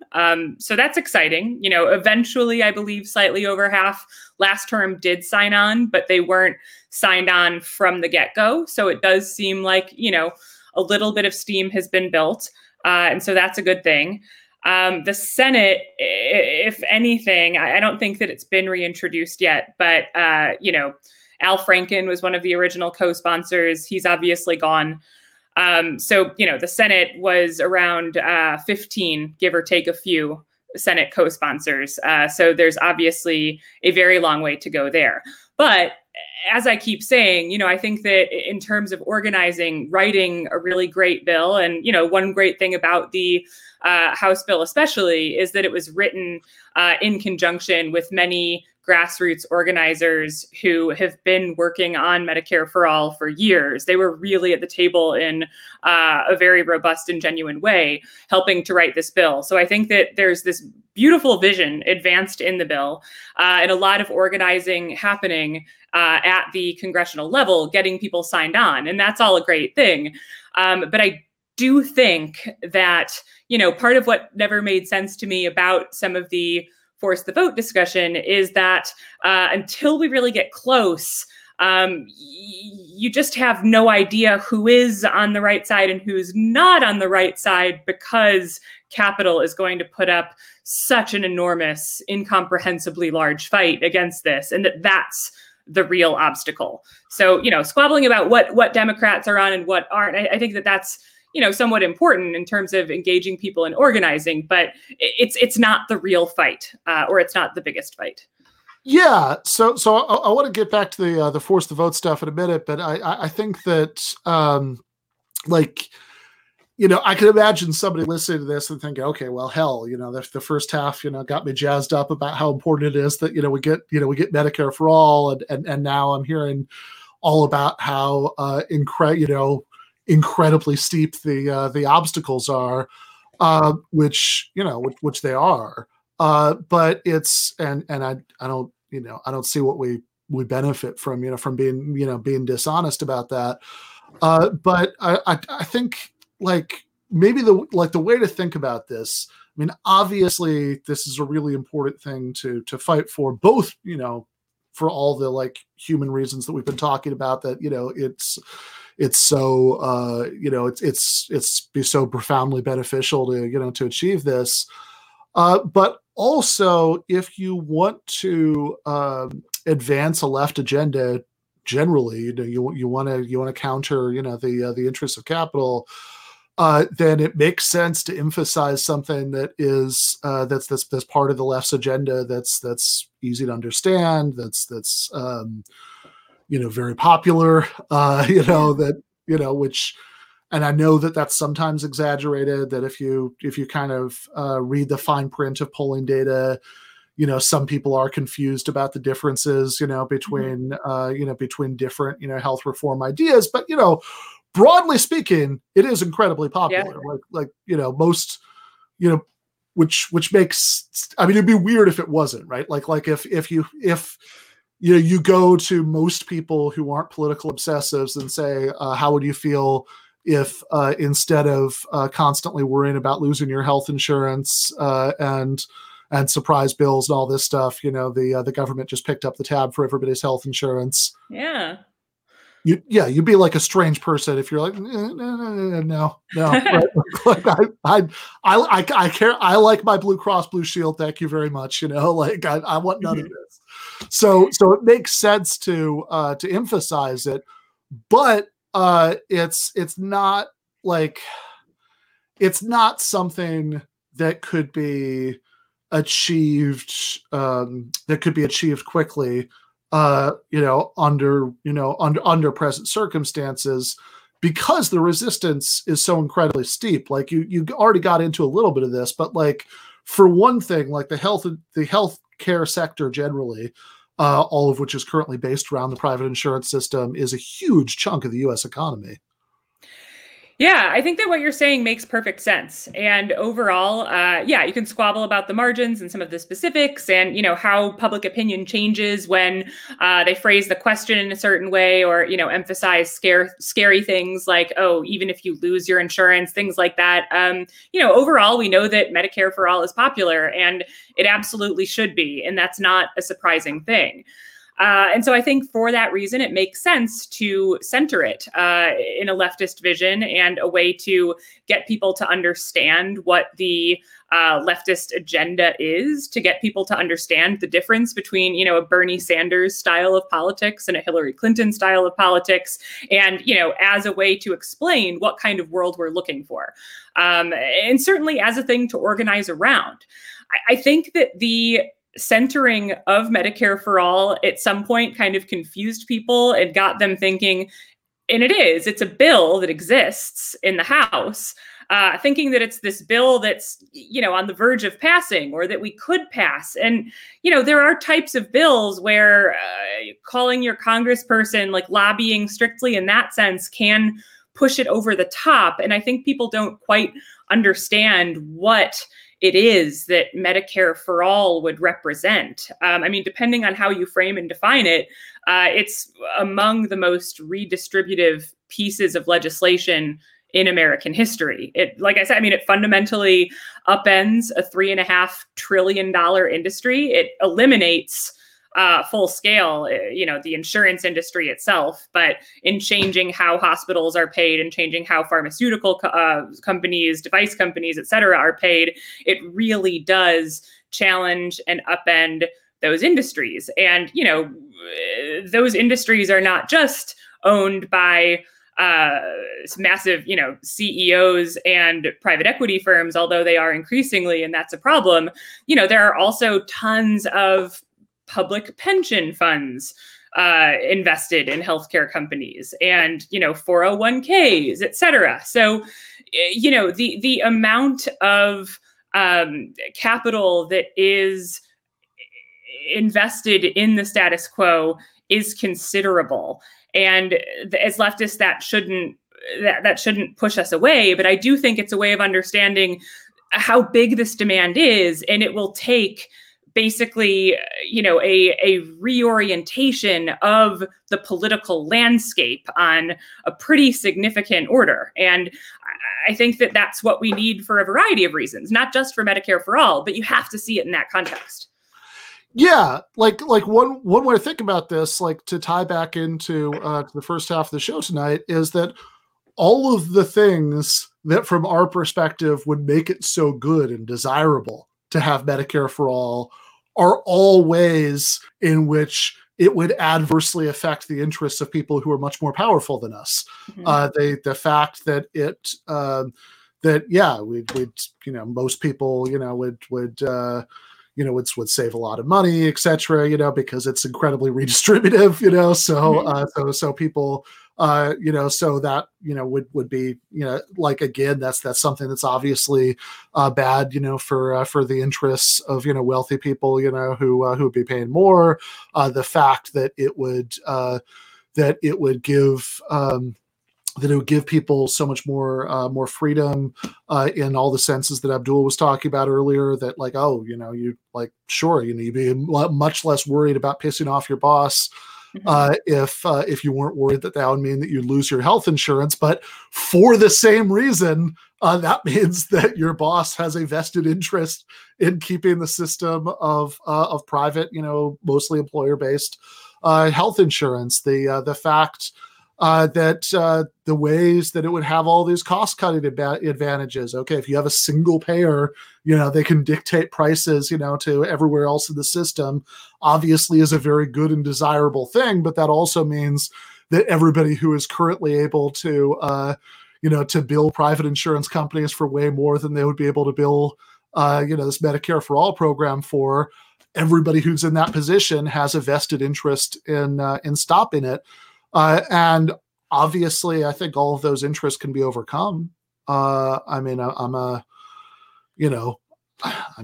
I'm a socialist. I think that they can, I think they can be overcome and, eliminated, expropriated, whatever. But it's not a small or simple undertaking. It's certainly not anything that there's any conceivable scenario by which it's going to happen like this congressional session or like the next congressional session, because you need to, like you're saying, you need to fundamentally change the political, landscape, which I understand, people get depressed when they hear it, because it sounds so daunting. Yeah. I want to be careful about saying that it can't happen in a given time. Certainly political conditions can change rapidly. And I was pretty intentional about saying, it's not necessarily the case that we would have gotten it during a Bernie term. And ultimately, I think we wouldn't have. I do think that there's just too much work still left to be done. But the coronavirus has taught us a lot of things, one of which being that political conditions can change very unexpectedly and very suddenly. So, as far as I'm able to see into the future, I think that we're going to need a few years on this, but I can't see into the future. So sure, right. I mean, you could have dramatic political earthquakes that could happen 6 months from now. And that, yeah, I mean, I take the point, right? I mean, that is an important thing to remember, so it's a caveat, but yeah, no, but it's an important caveat, it's one that's that's for sure worth making. But this takes us, so this takes us to the article that you wrote for The Nation. So, Forrest, do you have the clip that we're going to play for this? All right. So, because this is, of course, as anybody who watches or listens to this show or others like it, and wasn't doing something better with their lives a couple months ago was something that a lot of political energy on the left, ended up being spent on this question, and a lot of people got very mad at each other about this. And my hope is that now maybe enough time has passed that that we can sort of take a breath, and maybe see the underlying strategic issues a little bit more clearly than they were in the heat of the moment. But the Nation magazine tried to I think do just that, right, by bringing the question back up, these few months later, and there was another writer who did the other side of the case that next time like the opportunity arises, should try to force a vote on Medicare for all, and you did the no, this still doesn't make sense, this still isn't the right strategic calculation side of it. So let's watch the clip from the last time people were talking about this. And I'm just really glad that you came out with it, because I think it sparked a response in people. It immediately caught on, even among people who don't typically necessarily appreciate your point of view, Jimmy. And I think that we shouldn't ignore when something sparks kind of movement energy. You can't always plan for it. You can't always anticipate what's going to catch on. But when you identify it, I don't think you should ignore the power that moment holds. But this germ of an idea, I think the aspect of having Nancy Pelosi kind of bent over the proverbial barrel, the idea of fighting for Medicare for all in the middle of a pandemic, this energizes people, and I think that we should act on it. No doubt about it. I mean, it's always been mass movements that pressure politicians to do what they're supposed to do. And there's a lot of talk right now. We need to wait for a new chairman of a committee and change a rule. And then we have to get a petition to send to Joe Biden. And while all those things are good ideas, and if in a perfect world, I'd like all of them, we can't get even the bare minimum, something that AOC campaigned on, which is a floor vote on Medicare for all. I got video after video of her saying over and over, we can't even have a floor vote on Medicare for all. Well, now you can. And so now is the time. As a writer, right? Yes. But I think that the reason why the article was persuasive to the extent that it was, is I think a lot of folks didn't understand the why, what's the point. They felt as though a lot of the commentaries seemed to think that the goal was passing the bill. And so there was a lot of pushback that said, oh, well, what's the point? We're not going to pass it anyway. And somehow we're going to lose political capital in trying, which I think that that's a little overstated. I think that, first of all, the people who would be holding Nancy Pelosi hostage here are all progressive that are beloved in solidly blue districts. AOC is not going anywhere. Ilhan Omar is not going anywhere.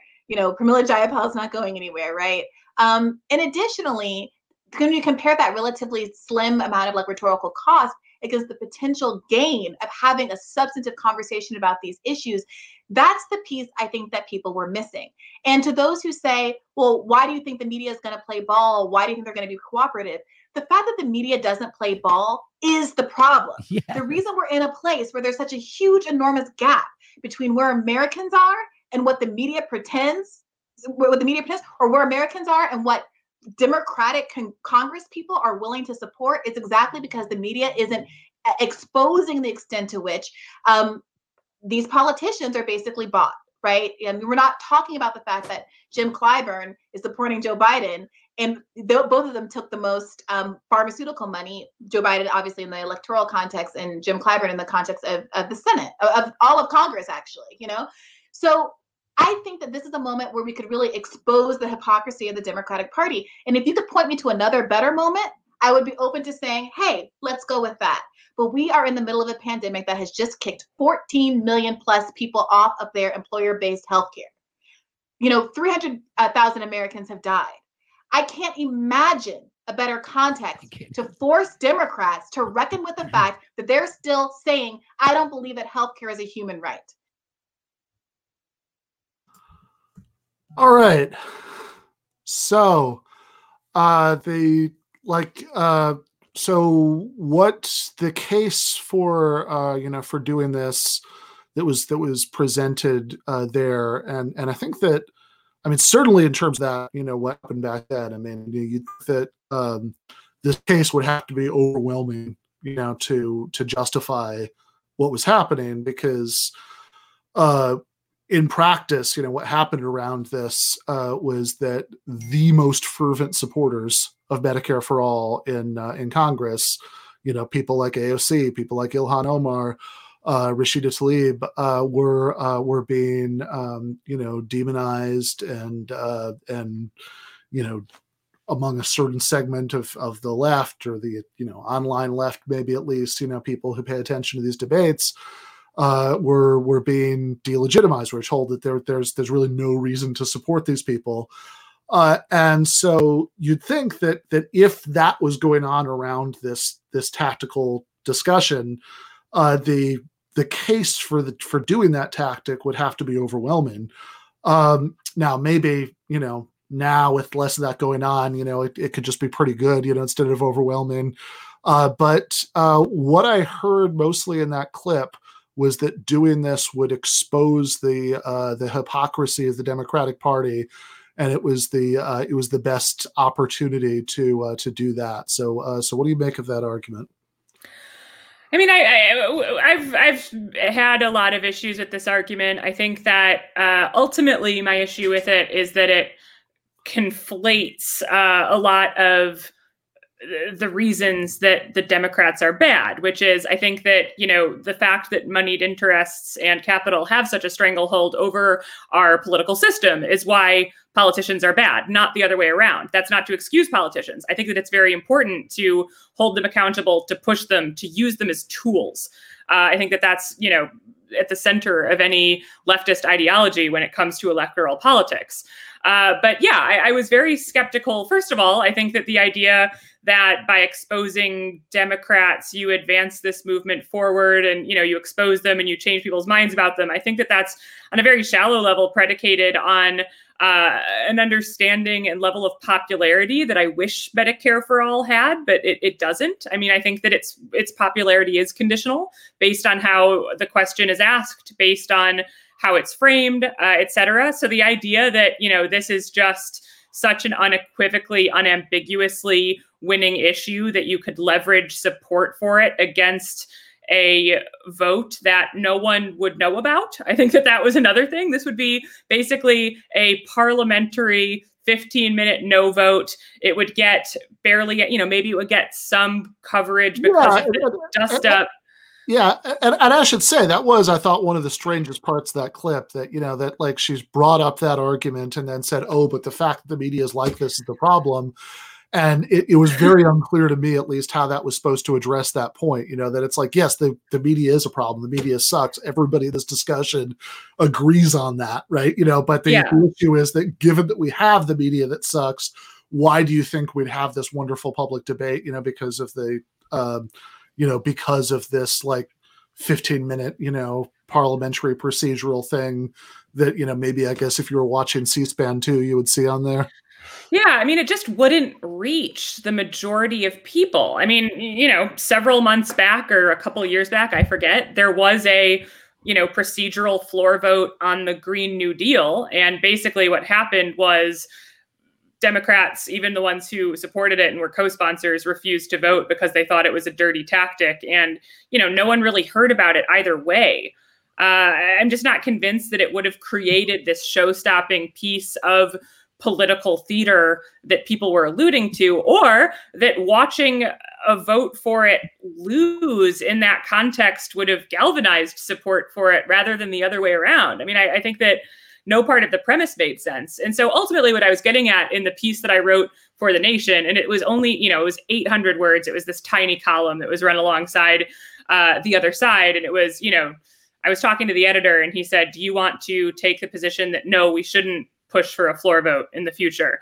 And I basically said, I tried to put as much nuance in the column as possible, but I said, basically my position on this is I'm not opposed to a floor vote per se. I think that power, having, worker power, grassroots power from below is going to be the thing that makes a floor vote effective. And so that's what we need to wait for. When the movement has enough power to really force concessions or to force, punishment, sanctions in some way onto the people that don't vote for it, or to pressure them to, and really create this groundswell of pressure, then I think we should do it. I think that it will be powerful at that point, but I think that we have to realize where we are, and that if we can't exercise that type of power, a procedural tactical power play doesn't look like anything. Yeah, I think it looks like it losing almost 2-1 because you said a little over half the Democratic caucus supports it, which is amazing progress compared to 3 years ago. That's it's hard to remember how bad things were then, right? But okay, a little over half the Democratic caucus in a House that's divided almost 50-50 along partisan lines means that it's it would. That all of the Republicans and almost half the Democrats voted against it. That's about 2-1, and that's how a 2-1 defeat plays. I mean, maybe there are circumstances under which that would lead to this groundswell of anger. It's very hard to believe that those are the circumstances that we're living in right now. And this goes to your point about popularity. That you have. Different polls, depending on how you ask the question, say different things. There are, of course, all those polls where if you sort of work in the anti-M4A arguments into the poll, it's would you still support it if you knew that you might lose your employer or get health insurance? That it becomes a minority. And of course, there's a sense in which that's almost silly. It's yeah, sure. I mean, anytime you ask people in poll, you bring up the arguments against something and not any of the standard responses to it, then that's going to affect it. But it also does speak to shallowness of support that people think, sure, it's a good idea. But then the first time they're reminded of one of the objections to it, tons of those people stop supporting it. And under those circumstances, you just can't assume that anybody who says, sure, I'd like government health insurance in a poll is going to be so angrily, passionately in favor of it. They'll be outraged that their congressman voted against it. I mean, that's the point of organizing, right?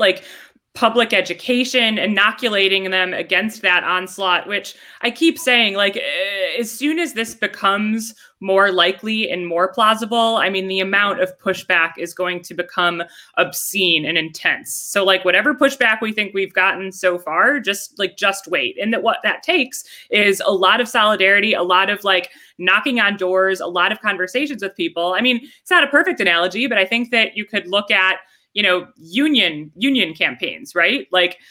Part of why it's really hard to get a majority of workers to vote for a union is because management is allowed to completely mislead them, is allowed to smear the concept of campaigns, is allowed to put the fear of God in all of these workers for various reasons. And that a lot of what that takes to combat is, not only solidarity, but making sure that people absolutely understand why it's necessary. They understand why these arguments are disingenuous. They understand why, even if someone is saying, oh, you'll lose your health insurance, this will happen, that'll happen, here are the good things that will happen anyway. And the fact is, most people aren't at the point where, they're able to either, they don't know the policy that well, or they don't have like solidaristic political commitments that make them trust the people who are saying this and who are fighting for it, and that we need to get to that point. But, it takes a while for us to become more convincing than the $3.5 trillion that we're up against. And I don't care how good your tweets are. I don't care, how morally reductive a point that you can make on TV. Much better than I can, for what it's worth. I think that, I can concede when a point sounds really good and powerful, and that I'm not as good at doing that. But ultimately, it's going to take building those relationships, fortifying that base, and that takes time and elbow grease, and you can't skip it. And like you've said so many times, there's not one cool magic trick. Right.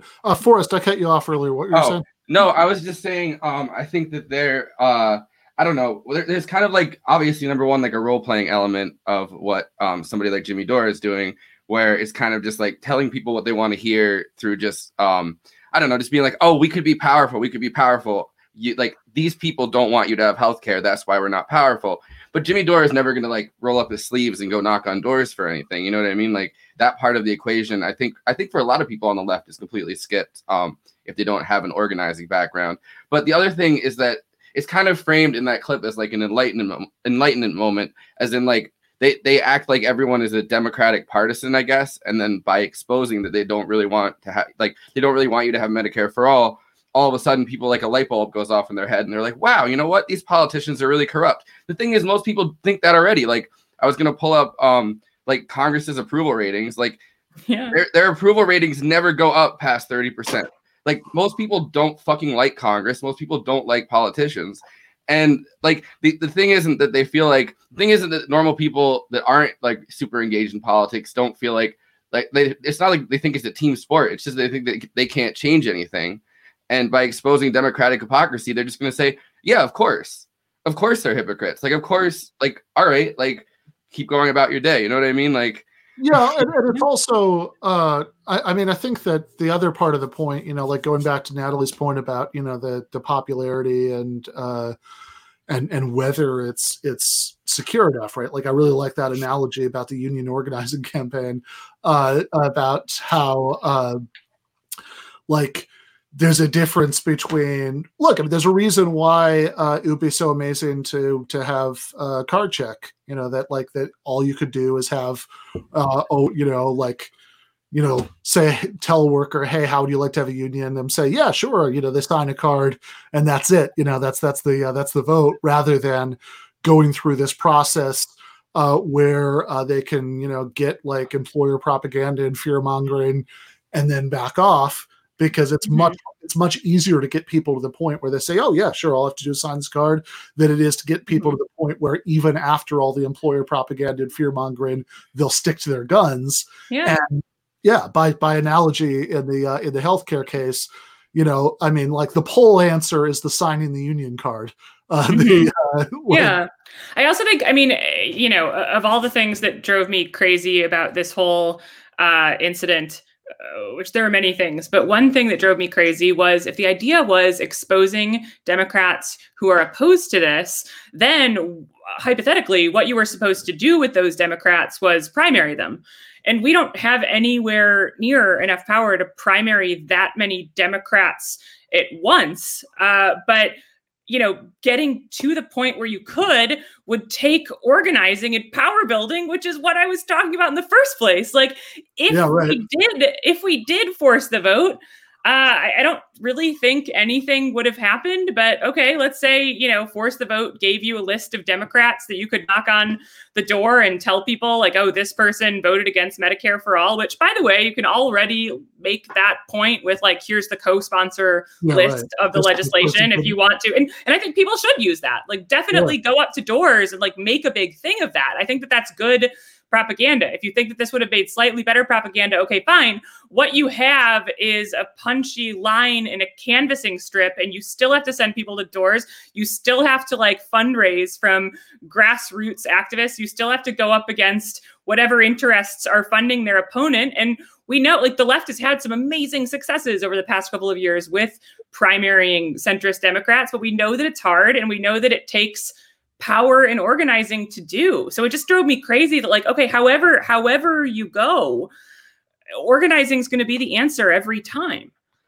Yeah, like having it something to say while you're at the door is different from having the people to knock on the doors, is different from having, you know, the money raised to do it, you know, etc. Like, I mean, it's, again, the situation is vastly better than it was, you know, like unfathomably better than it was in like 2016, you know, or even 2018, you know, the year that there were those initial squad breakthroughs. But it's not like you know, this idea, because if you were primarying anybody who voted no in that symbolic, you know, floor vote, which I mean, I'm sure a lot of people would skip it anyway, but, you know, so like this idea that, oh, this will force them to go on record. It's like, well, no, actually, like nobody forces you to vote on anything. You know, you can skip whatever vote you want, but so if anybody is like really like wants to not be on record, there's a very easy way to do that. But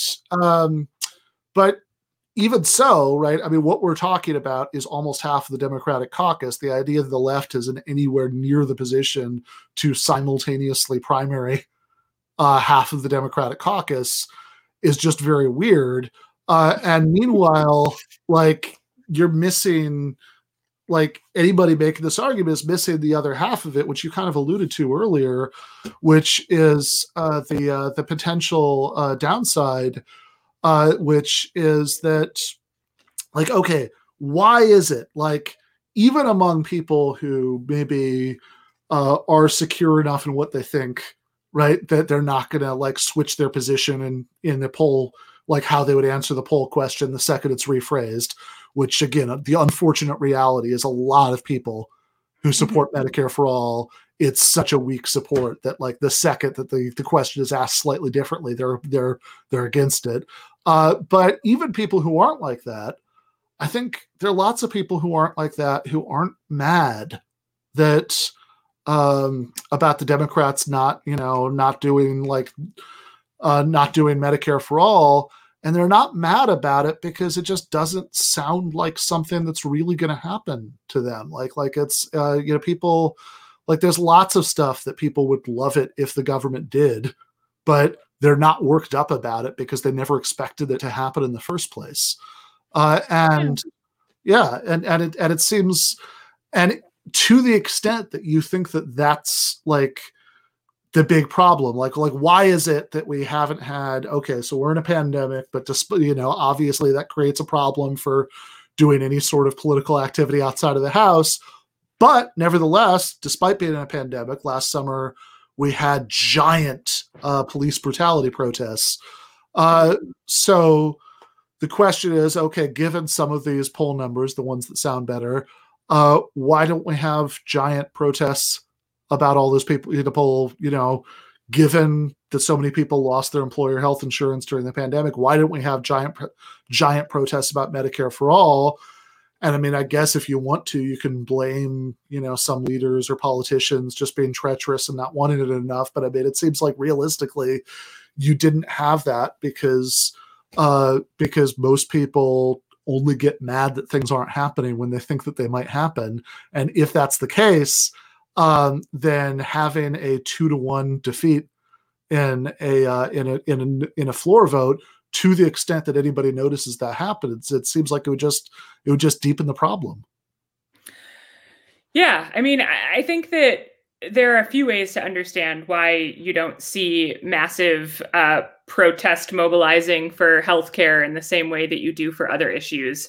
For one thing, there is some healthcare mobilization. I mean, I've definitely been to several Medicare for All rallies. I'm not sure if you have. I bet that a lot of audience members have too, especially in, California still has a pretty active state level fight. New York, possibly a couple of other states too, have visible action. So, there's some of it. There's also sometimes some action around hospital closures. So Hahnemann in Philadelphia, maybe about 2 years ago, was a safety net hospital that closed. And the Bernie campaign actually went there and, did a solidaristic protest against that closure. So I think ultimately we don't see as much of it. And I think that's a few reasons. One, there was also like the protests against the repeal and replace bills, particularly in defense of Medicaid, which, the ADAPT group doing sit-ins at the direct actions at Capitol. So that's something. So I think a few things are at play. One, around 15 million people lost their employer-sponsored insurance during the pandemic. It's still unclear, and researchers are still debating how many people from that cohort became uninsured. A lot of them were absorbed by Medicaid temporarily. Potentially some switched on to spouse's insurance, things like that. So it's a little, I still think that's still bad. Like that sort of churn is what it's called. Switching from one plan to another can still be really difficult for people. They can still wind up with terrible bills. They can still lose continuity of care. So I'm not saying that it's not awful. I don't think that we should have that in our system at all. But, it changes. If you're thinking 15 million people all of a sudden losing insurance, when you think about, oh my gosh, that sounds like such a catastrophe, it wasn't necessarily experienced that way to the degree that sounds. But I also just think the choke points in the healthcare system are not clear. So that's the point I was trying to make from the get-go. I think that, when you think about a worker's place in a business, the way that a boss needs labor to make profit and the power that the workers wield as a result is very clear, right? It can be hard to exercise that power, but we understand that. We have, a way of dissecting that. We have a way of talking about that. Patients don't have that kind of power. Ultimately, we all need healthcare. And so I think that a lot of Medicare for All organizing is kind of geared toward helping us think about ourselves and each other as, if you're not a patient now, you'll have to be, and sort of thinking about it as like a solidaristic public good. But patients can't strike. Patients can't exercise patient. I mean, they can't, you could start to talk about what they can do as consumers, but I think that is problematic because we're trying not to be consumers, right? Like we're trying to have a much different relationship with the system than that would suggest. And I think that, there are people, nurses being the most prominent example of a healthcare worker who is very committed to Medicare for All. And that, there have been some nurse strikes where they try to raise awareness of Medicare for All, but there's never been mass labor action in that way. Things like, unless the PRO Act gets passed, sympathy strikes are illegal. So I think that, the contours of what it takes to use direct action to get Medicare for All is maybe less obvious for healthcare than it might be for, some other issue. So I don't think that that's insurmountable. I do think that the political contours are tricky. Yeah. Yeah, no, fair, fair enough. And again, goes back to the point that this is, that this is something that's a really difficult long haul struggle, which is not said to discourage anybody from being engaged in that struggle. I mean, just the opposite, right? So that shows that we need to to do this because it is so important to achieve, and it's going to be so hard, So I mean that's a reason to that is actually a reason to put more of your energy into it, because it's going to take more to do. But being burnt out, by like the sort of spectacle of thinking that that there's going to be a quick fix, is probably the opposite of the kind of mindset that people need in order to engage in that long-term organizing effort. So I do want to I want to be respectful of your time. So I want to switch gears while we've still got you, and see if we're not going to get to everything that we want to get to. But I at least wanted to do the vaccine distribution part. Forrest, do you have that? Yeah. So a big part of Biden's, I guess we hit like a year since the lockdown happened. Like last year. So Biden gave his big COVID address, and I kind of wanted to start with this on it, because like the point that we're at with vaccines is a lot better, obviously, than we were at Trump. And I know you wrote kind of an article about vaccine distribution at the beginning of Biden's term. So I don't know. Mm-hmm.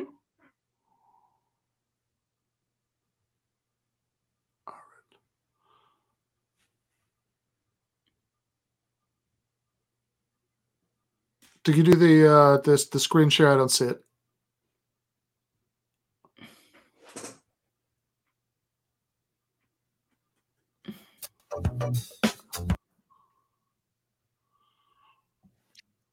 We're also working with governors and mayors in red states and blue states to set up and support nearly 600 federally supported vaccination centers that administers hundreds of thousands of shots per day. You can drive up to a stadium or a large parking lot, get your shot, never leave your car, and drive home in less than an hour. We've been sending vaccines to hundreds of community health centers all across America, located in underserved areas. And we've been deploying, and we will deploy more mobile vehicles and pop-up clinics to meet you where you live, so those who are least able to get the vaccine are able to get it. We continue to work on making at-home testing available. And we've been focused on serving people in the hardest hit communities of this pandemic: Black, Latino, Native American, and rural communities. So what does all this add up to? When I took office 50 days ago, only 8% of Americans, after months, only 8% of those over the age of 65 had gotten their first vaccination. Today, that number is 65%. Just 14% of Americans over the age of 75, 50 days ago had gotten their first shot. Today, that number is well over 70%. When I came into office, you may recall, I set a goal that many of you said was that kind of way over the top. I said I intended to get 100 million shots in people's arms in my first 100 days in office. Tonight, I can say we're not only going to meet that goal, we're going to beat that goal, because we're actually on track to reach this goal of 100 million shots in arms on my 60th day in office. No other country in the world has done this. None. And I want to talk about the next steps we're thinking about. First, tonight, I'm announcing that I will direct all states, tribes, and territories to make all adults, people 18 and over, eligible to be vaccinated no later than May 1. Let me say that again. All adult Americans will be eligible to get a vaccine no later than May 1. That's much earlier than expected. Let me be clear. That doesn't mean everyone's going to have that shot immediately, but it means you'll be able to get in line beginning May 1. Every adult will be eligible to get their shot. And to do this, we're going to go from 1 million shots a day that I promised in December, before I was sworn in, to beating our current pace of 2 million shots a day, outpacing the rest of the world. Secondly, at the time when every adult is eligible in May, we will launch with our partners new tools to make it easier for you to find the vaccine and where to get the shot, including a new website that will help you first find the place to get vaccinated and the one nearest you. No more searching day and night for an appointment for you and your loved ones. Thirdly, with the passage of the American Rescue Plan, and I thank again the House and Senate for passing it, and my announcement last month of a plan to vaccinate teachers and school staff, including bus drivers, we can accelerate massive nationwide effort to reopen our schools safely and meet my goal that I stated at the same time, about 100 million shots, of opening a majority of K through 8 schools in my first 100 days in office. This is going to be the #1 priority of my new Secretary of Education, Miguel Cardona. Fourth, in the coming weeks, we will issue further guidance on what you can and cannot do once fully vaccinated to lessen the confusion, to keep people safe, and encourage more people to get vaccinated.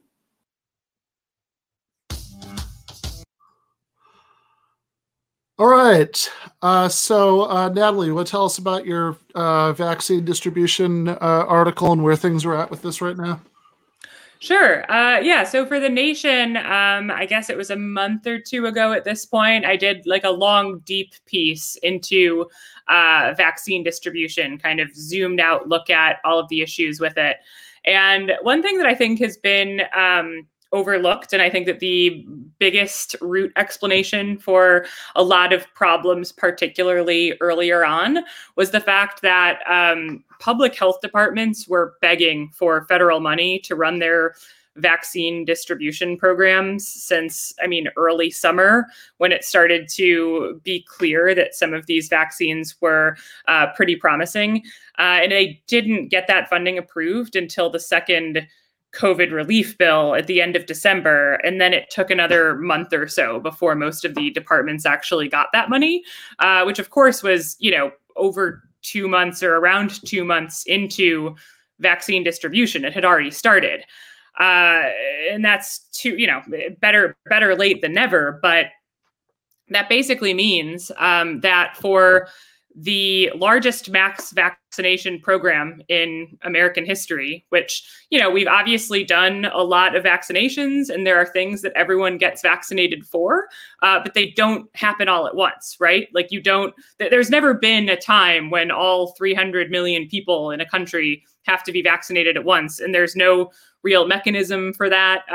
They had to devise a lot of protocols and systems that didn't exist, and not knowing whether they'd get the money, they couldn't hire new people. If you'll also remember, a lot of public health departments are seriously cash strapped, particularly, a lot of them lost a ton of funding in the austerity after the 2008 crash, and in a lot of cases haven't been replenished. And so, you had these public health departments that basically had to coordinate on a dime. And I think that a lot of them tried to do that really effectively. I talked to, a ton of people trying to run their vaccination programs in local county X, and they were, developing volunteer programs, and they were, using Eventbrite websites to try to coordinate signups, blah, blah, blah. But the reason that it was so hard, there were so many kerfuffles, is because this money came way too late, and they basically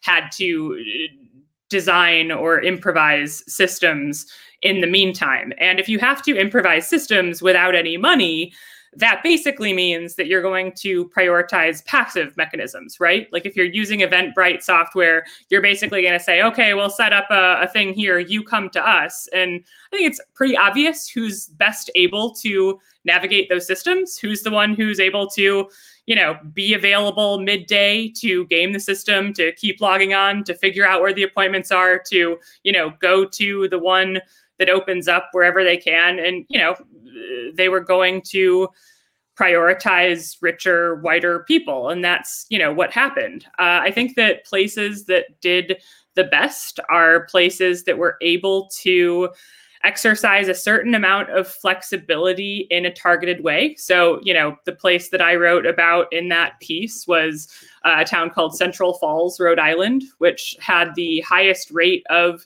infection in the state of Rhode Island. And, I think on par with some pretty hard hit areas. It's the only majority POC city in the country or in the state, and had the highest rates of poverty. And basically they trained locals, so people from the local community, to be health ambassadors, to, earlier on in the pandemic, to, talk to people about masking and get people enrolled in clinical trials and, talk to them about infection mitigation protocol. And they were able to get mask usage rates up, et cetera. And then they were also being used to help people sign up to actually, go to public housing, to, vaccinate entire buildings. They would also sit outside the Dollar Tree and City Hall, et cetera. And they ended up being very successful because they were sending out healthcare workers to these hardest hit areas and these marginalized communities. And, more places have started taking up that model, especially now that funding is available and they have been able to hire more people to do that work. Ultimately getting people vaccinated and distributing vaccines, you need especially with the first two, the Pfizer and the Moderna, where you have to have this really intense cold chain technology because it had to be kept so cold. Now with Johnson & Johnson, the actual distribution is a little easier. There are still hiccups here and there, but the situation is a lot smoother than it was. And, I think that people still don't totally get, and pundits don't seem to get, when they said, like, well, why is this so hard? What's going on? I don't vaccinating an entire country has never been done, not in this context. And it's really, really hard. I think it would have been hard no matter what. And there were obviously some pretty significant roadblocks. Biden seems to be doing a better job with that messaging too, talking about kind of mobilizing people to be vaccinators. That's not something I really heard Trump ever talk about necessarily at all, or like, you know what I mean? Like a lot, like it's interesting that he seems to be catching on to that messaging pretty quickly. Yeah, I mean, it is like, this is one of the weirdest things about the COVID crisis, because if you imagine like the disaster movie version of COVID, like the one, like how like the Hollywood movie would have gone in the last 20 minutes when people were finally getting vaccinated, it wouldn't be this like, different rules in every state and people going to get vaccinated at CVS and, and all this stuff. It would be like this, line of like, National Guard stuff, set up to vaccinate everybody. That's what you would be primed to expect. To be fair, the Aaron Sorkin version of it might actually entirely involve people arguing about where to best hand out vaccinations. The minutia of the rules for how to do it, and people doing walk and talks talking about how exactly which group should be prioritized. Yeah, but I mean, I think I'm glad that it's happening more. But I mean, the distinction Natalie's making there is really important, because I mean, certainly, anecdotally, like. I have my, I got my first shot, finally last week, and granted, I live out in the middle of nowhere, so like it wouldn't, but like, I had to drive like about half an hour to, to the place where I got it. People I know who wouldn't necessarily qualify for higher risk groups who've gotten it. I tend to hear these stories and know, like, this is not to say anything bad about anybody who, my position is that anybody who has a chance of getting a shot right now should race to take it, but like, people will tell me these stories about, oh, I got a call from such and such, and they said there were some shots at this place that, they couldn't find anybody to get. And all I can think whenever I hear this stuff is, oh, you couldn't find anybody? Like how many, what they mean is not enough people came in of their own steam to do it. Like, I really want to know what would happen if, like, how many Walmarts are in between this person who's driving into this place where they couldn't find anybody and the vaccination site, you know, like walk into the Walmart and say, hey, is anybody here, you know, not gotten a shot and wants one? And I'll bet you could find somebody to take all of those doses. But for the most part, that's not how it's being done.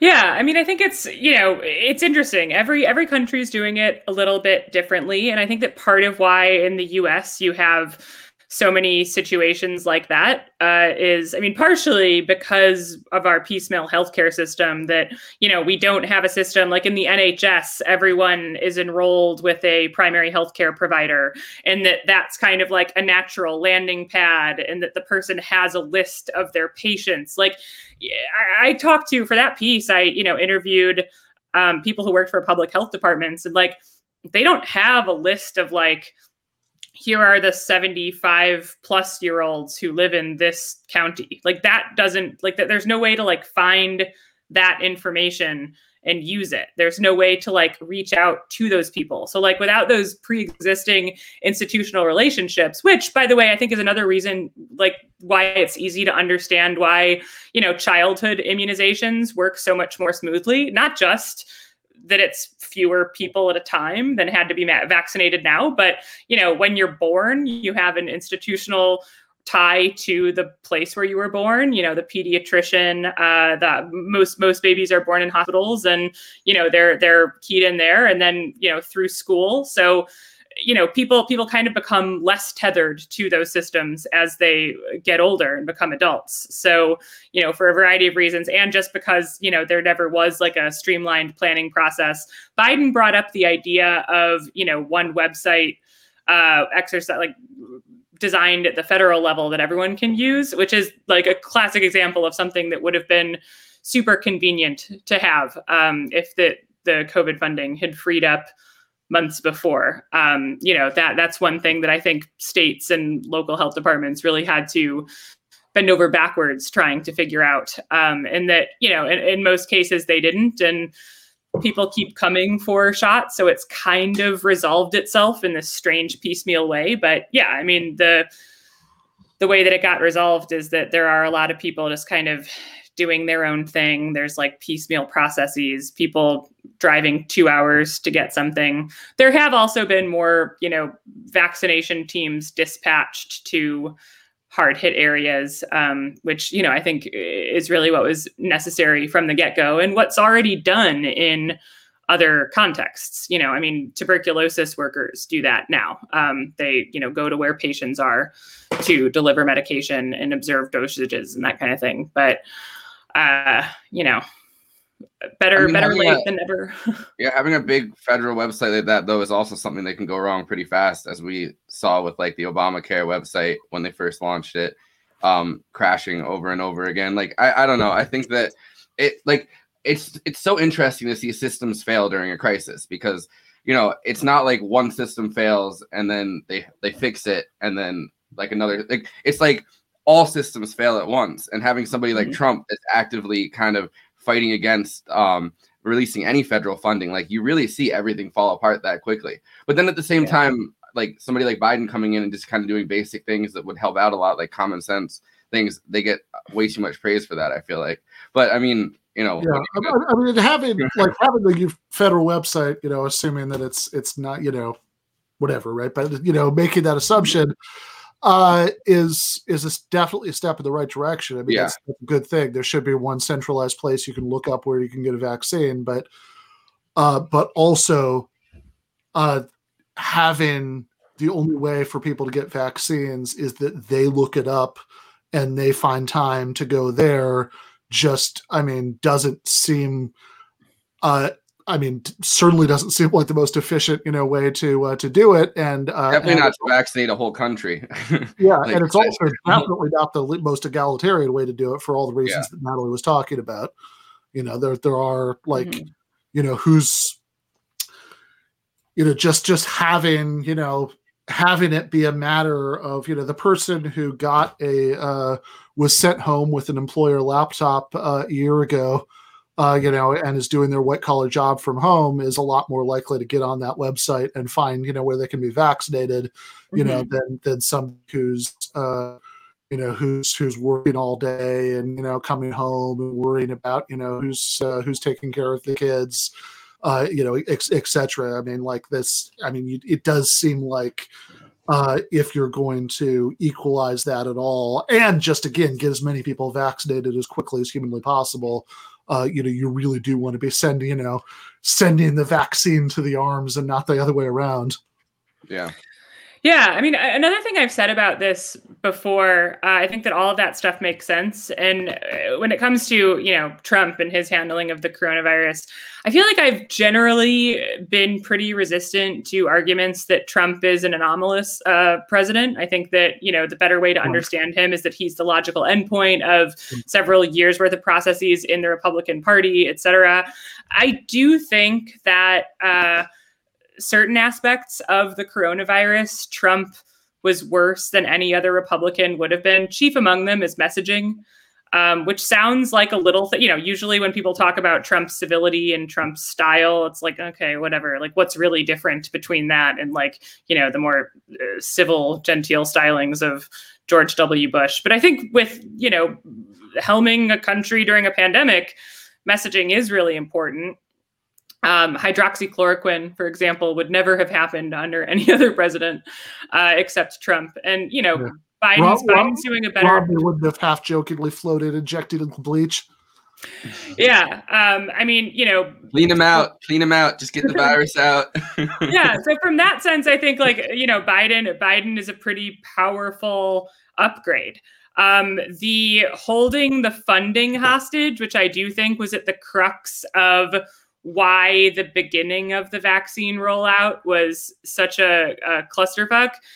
I think that would have happened not only under another Republican, but given the structure of votes under that president, probably would have happened under President Hillary Clinton too. I mean, I don't think that the Republicans would have wanted to free that up. So, in that sense, the beginning was going to be a problem. And you're right that federal websites would have been hard, but having a website that was the same everywhere, that was streamlined, and then freeing up local health officials to do other things and to build up their distribution program in other ways, that would have been pretty clearly preferable, and that you'd have to have a bunch of strategies at once. But, ultimately, credit where credit's due, the vaccine distribution really is going way better now.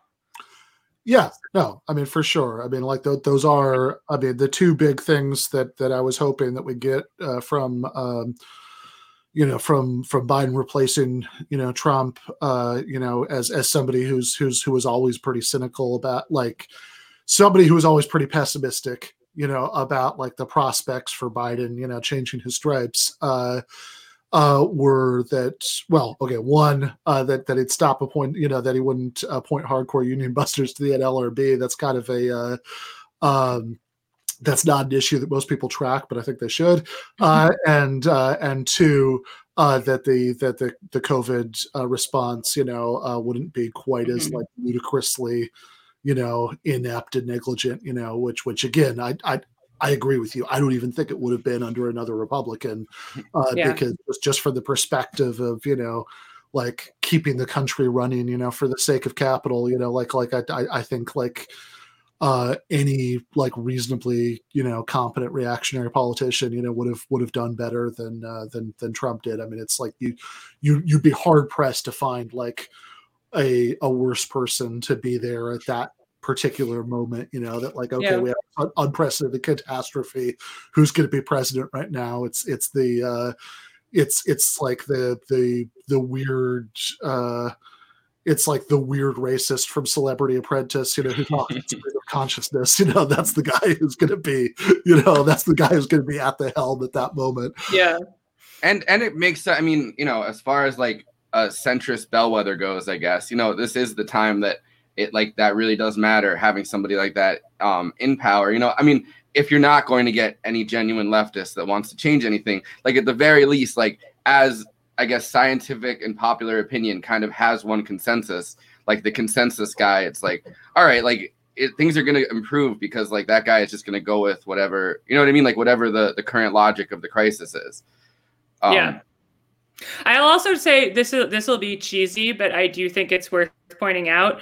It was striking to me. I think it was like Biden's first week in office that he had like a memorial for victims of the coronavirus and like a moment of silence. And it struck me that like how crazy it was that there was never a moment like that of public mourning from Trump.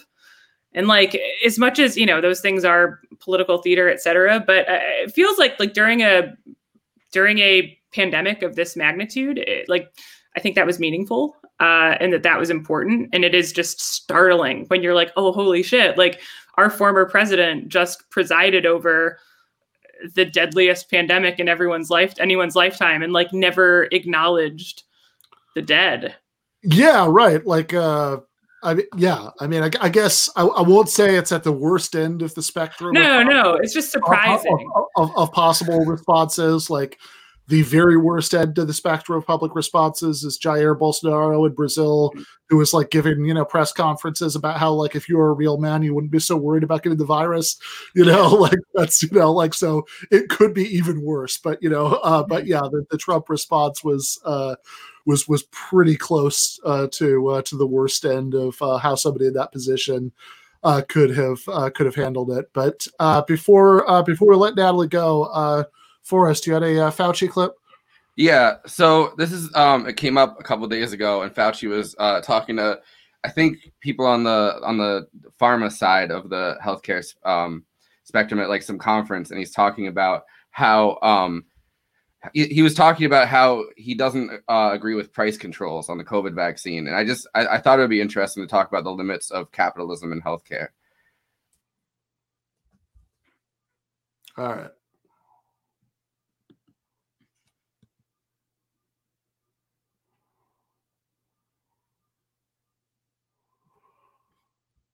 While he's pulling that up, we have a super chat from Darius Hennon, who asks, would Congress feel more compelled to act on M4A if states started their own programs first and were successful? Any thoughts about that?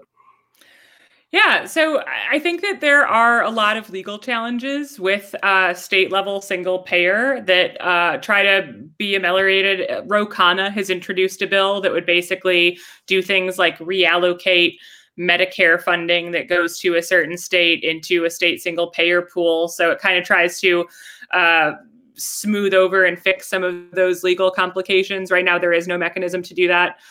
So it's unclear how easy it would be, et cetera.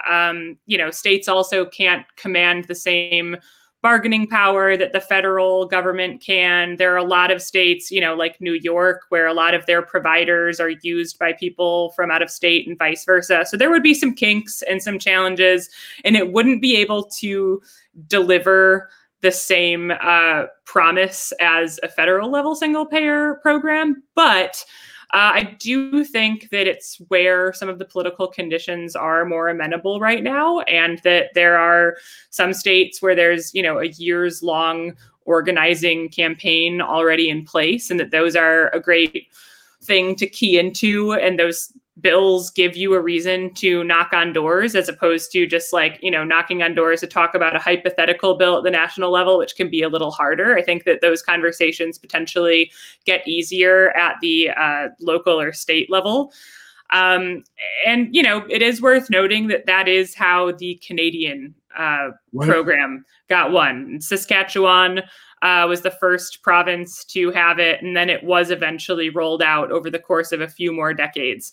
I prefer the national route, but I think that we should be, you know, pushing any model we can. And there's not, as far as I understand, there's not like a single state level single payer supporter alive who doesn't want national level single payer too. So, you know, the idea of like what's better, state or national, is, you know, knock on wood, ultimately just a tactical question. But yeah, I mean, if you are in a state with a robust single payer movement, definitely get keyed into it. It's a great way to organize. Yeah, I mean, it makes sense to me, like, even though, I mean, obviously everything you said about like the drawbacks of, you know, of state, like the things that you could deliver with national single payer that that you can't with any kind of state level program. Mm-hmm. Is definitely right, and of course and for sure right, the goal is national single payer. But I kind of like the idea, like where it is politically possible, where there are like if there are states where there's enough momentum that could actually conceivably happen at a state level. I kind of like the idea of pursuing that. Just because I do tend to think that a big part of the problem right now with mobilizing people around single payer is that even so many people who like the idea, like have that kind of, bone deep capitalist realism. It just doesn't sound like something that would really happen. And so if you can like point to like, oh yeah, in California, they have, Cali Care or whatever, that like everybody who lives there gets automatically like that. Like that just makes it, that would be something that would make it seem more real. It's like, oh yeah, sure, they have that in California. Why couldn't we have that nationally? Yeah, I think one problem, industry, if it sees the writing on the wall in that way, would absolutely jump on a state level campaign and would find it much easier to topple than a national level campaign. So, the influx of opposition would be even more of a threat at the state level. Right. So I think if it gets to that point, Medicare for All supporters in other states will have to, really extend solidarity and think of it as their fight too, even if they're not in the state in question. But yeah, I mean, it would be great to see bills, advance further. And they've passed at least one chamber in New York and California over the past couple of years. So that is a big deal. And, I'd love to see more of that. Fair enough. All right, let's do the Fauci clip. There's obviously a lot of discussion about access and affordability of any future vaccine or therapeutic interventions for COVID. And I know our companies are working closely with the US government and others around the world to make sure that a vaccine can be made broadly available. You've commented before that in your experience during past public health emergencies, the private sector has been a good partner and not priced vaccines in a way that had made them unaffordable. Yet there are some who want to impose price controls on the products before they're developed. Would such efforts help or hurt your ability to partner with the private sector in bringing new vaccines to market? So this is what's called get Tony in trouble question. Those are the fun ones, aren't they? Yeah, those are the real fun for you. But then when we're done, it's not so much fun for me. No, I mean, I have a lot of experience over the years dealing with pharmaceutical companies in which we're trying to develop an intervention. And the one thing that is clear is that if you try to enforce things on a company that has multiple different opportunities to do different things, they'll walk away. They will walk away. So as much as you'd like to see fair pricing, I think to force something on a company as opposed to work with them to try and get an understanding, particularly if the federal government helps them in the development of a product for a public health issue, that they will in good faith make it available to those groups, countries, nations that really can't afford it very well. You don't want them to be, I mean, obviously it's a profit-driven industry. You people know that a heck of a lot more than I do because I don't deal in that space. I just deal with the people who deal in that space.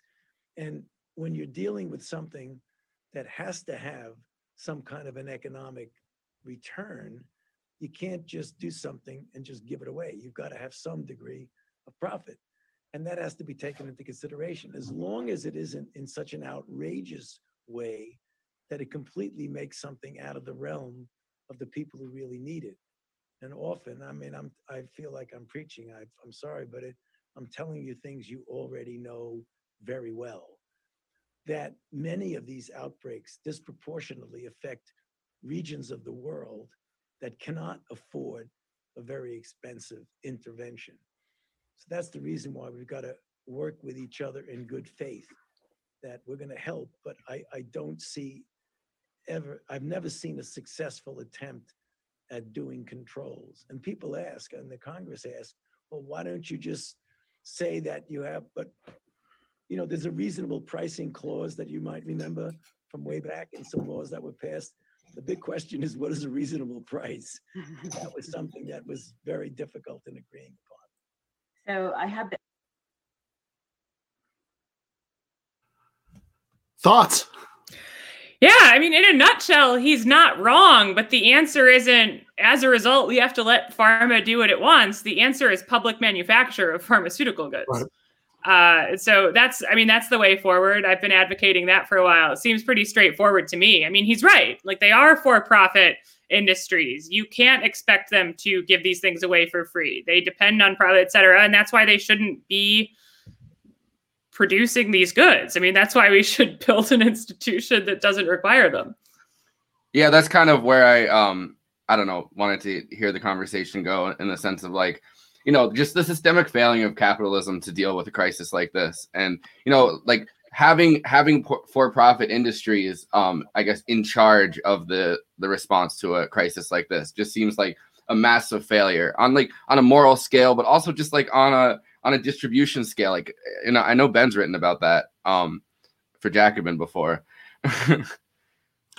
Yeah, no, for sure. And I mean, this is something that Lee Phillips and Mikhail Rozhwersky talk about in People's Republic of Walmart, that have it. Yeah, I always recommend that. That having, for-profit, pharmaceutical companies, having, control over the direction of research is, potentially catastrophic, I mean, in terms of, the sort of race to, to have the antibiotics, that catch up to the evolution of the organisms, they're trying to counter, which is something that could,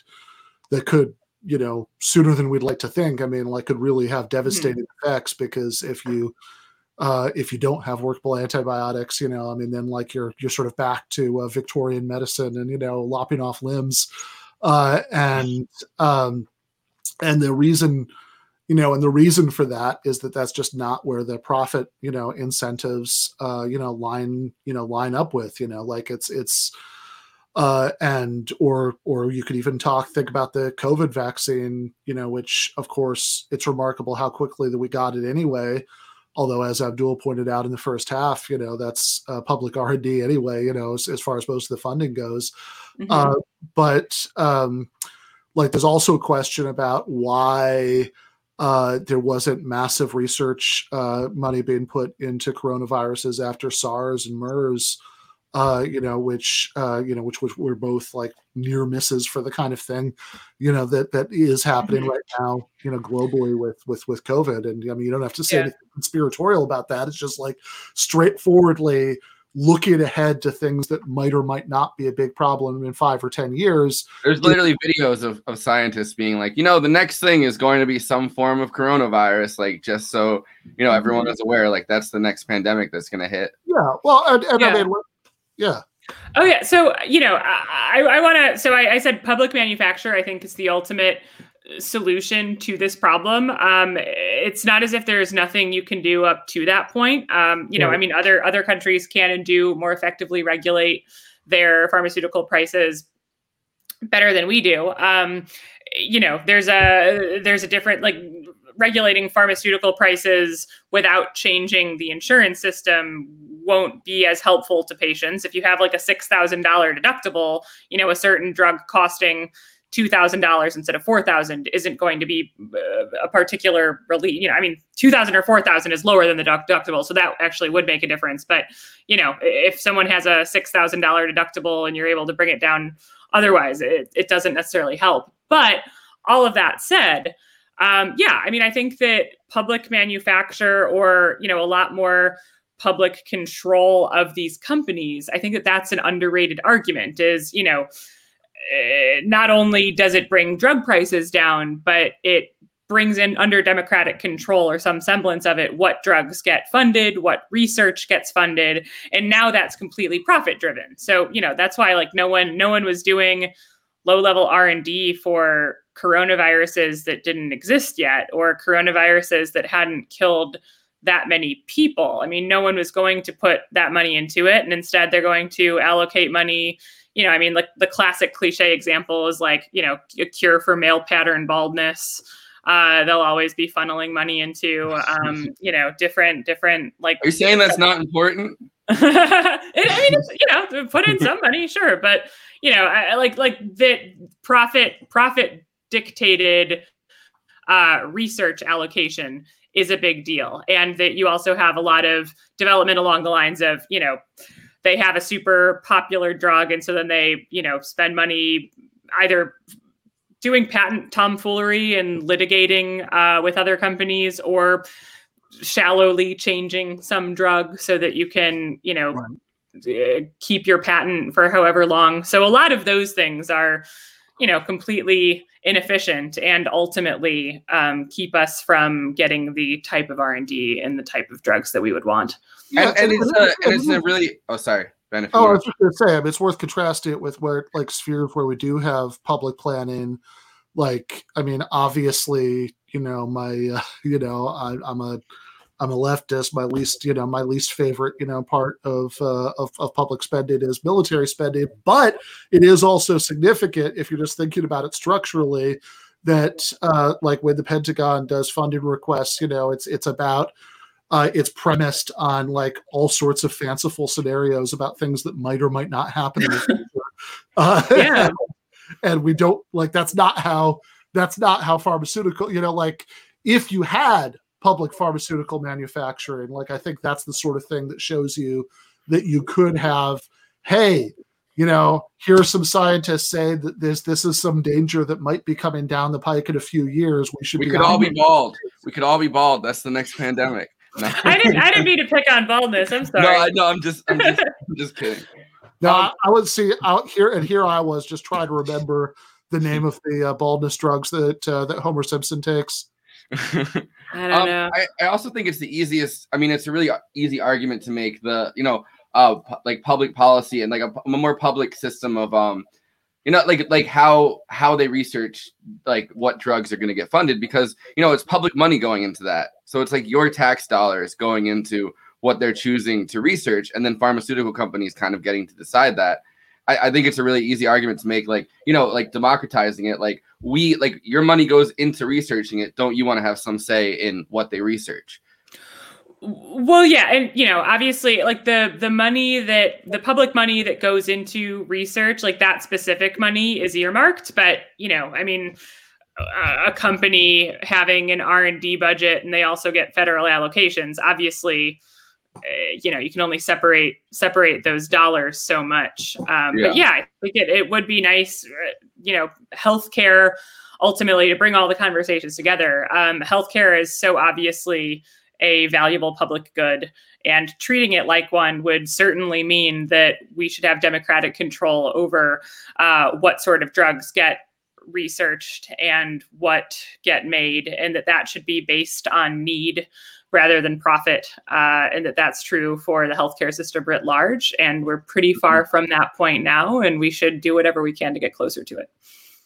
Yeah. I think it also just makes including the pharmaceutical companies in these responses just kind of makes things more complicated, as we're seeing right now. Because then all of a sudden they have to kind of go into like making sure everything's perfect for the pharmaceutical companies, that they're getting like better deals on the pandemic response, like really just making sure that they're comfortable with it. And then, you know, that's time and money that could be spent on actually solving the pandemic. Yeah. Yeah. Yeah. Well, I think that last point about bringing all aspects of the health system under collective democratic control is probably the ideal endpoint to the conversation. Thank you for coming on, Natalie. Yeah, thank you so much for having me. This was really fun. Take care. Thanks. All right, that was Natalie Shure talking about strategy for achieving Medicare for all, and ultimately, you know, more radical horizons, you know, beyond that, like public manufacturing of pharmaceuticals. I should say, by the way, that I did find it. So the baldness drug that Homer Simpson takes is called Demoxenil. That was a really early episode where he takes the Demoxenil, and so he has this like beautiful bushy hair now, and so he's promoted from the factory floor, and he becomes an executive, and his life is going great until the company stops paying for it, and he's once again bald, and they think he's worthless. Yeah, I vaguely remember that episode. Fair enough. Let's watch the. So if anybody has any last super chat questions, we'll take those at the very end and plug again the things that are coming up. But right now, let's watch the preview for the episode that is dropping for patrons on Thursday. Just as a reminder, if you want to watch or listen to that whole episode and every other Thursday episode and not wait like a couple months until we unlock it, then go to patreon.com/Ben Burgess and become a patron of Give Them an Argument, as well as the weekly bonus episodes. You also get access to the Discord server. You get monthly Discord office hours group voice chats. You get early access to the monthly Sopranos recap bonus episodes with Big Waz and Mike Racine and Nando Vila, and you also are getting. I think we're coming up to the point we're gonna have to decide what the second one of these is gonna be. We did the first one last month with Judas and the Black Messiah, but you get monthly Discord movie nights. So lots and lots of treats as gratitude for the solidarity for helping us keep the show going and expand. Nomadland would be an interesting one to do as the Oscars come up and that gets talked about a lot more. Yeah. No, that could be good. I'm putting in my vote early. All right. Yeah, no, that could be good. Have Jason Miles back on, and yeah, no, that's definitely worth thinking about. All right, let's watch the preview. The British monarchy has been in the news a bit lately because of the Meghan and Harry Oprah interview. And the people at the National Review are very agitated about the thought that people might be having bad thoughts about the monarchy or want to end it. So this is the article, An American Defense of Britain's Constitutional Monarchy by Joseph LeConte. I'm not quite sure how to say Joseph's last name. But this is in the National Review, and this is not unique to the National Review, by the way. I saw that I think the Heritage Foundation was doing an event about how the British monarchy was, I swear I'm not making this up, a cornerstone of Western democracy. LeConte is at the Heritage Foundation, I believe. Oh, okay. All right. So yeah, he's at one of the centers there. Okay, so LeConte might, as the author of the National Review article, might also have been the organizer of that event. So it might just be basically this one guy who's really worked up about defending the British monarchy. I think it's absolutely hilarious and comical in so many ways that the National Review, the bastion of all things, classic Americana, 1776, and the great, shining city on the hill, William F. Buckley, are now celebrating the monarchy that the American founders rebelled against. That was also oppressive. Yeah, well, that's that is like the like the strangest and funniest thing about this, because if you're going to claim to be all about American patriotism and American values and all this stuff, then there could be literally nothing more American than hating the British monarchy. That is the origin story of the United States as a country, which actually is something. So I guess started right at the beginning of the article.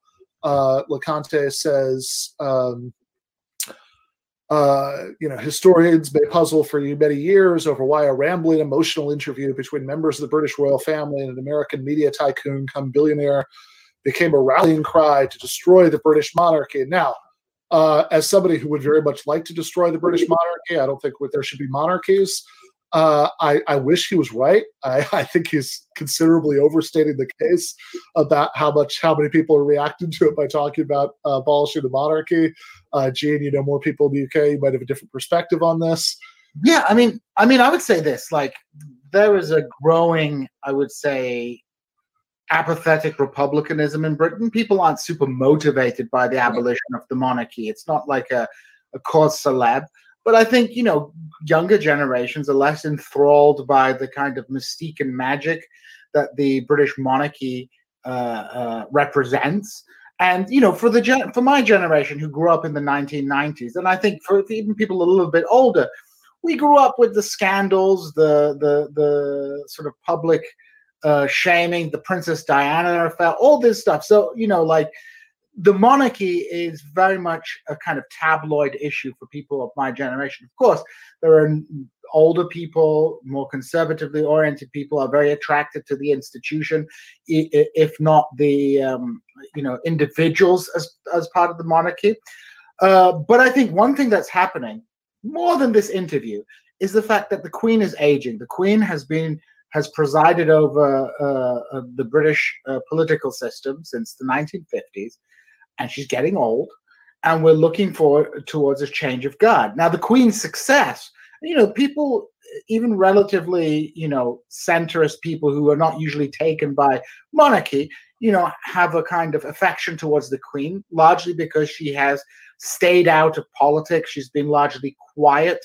She hasn't been particularly active. But, there has been rumblings about succession, and what's going to happen when, if Prince Charles becomes a king. He's way more outspoken, and so the monarchy is heading towards crisis, and that crisis will come to a head when Queen Elizabeth dies. But I don't think this interview. I think this is a bit of hysteria, and I think there's a kind of underlying, maybe a little bit of bigotry, perhaps. Well, that's what I was going to ask about. What you guys thought about, because I think that even if their description of other people's motivations is wrong, that it could be revealing that, because you ask, okay, why is it that people who normally are, aroused by the mention of 1776, would be this defensive about the British monarchy as let me ask about.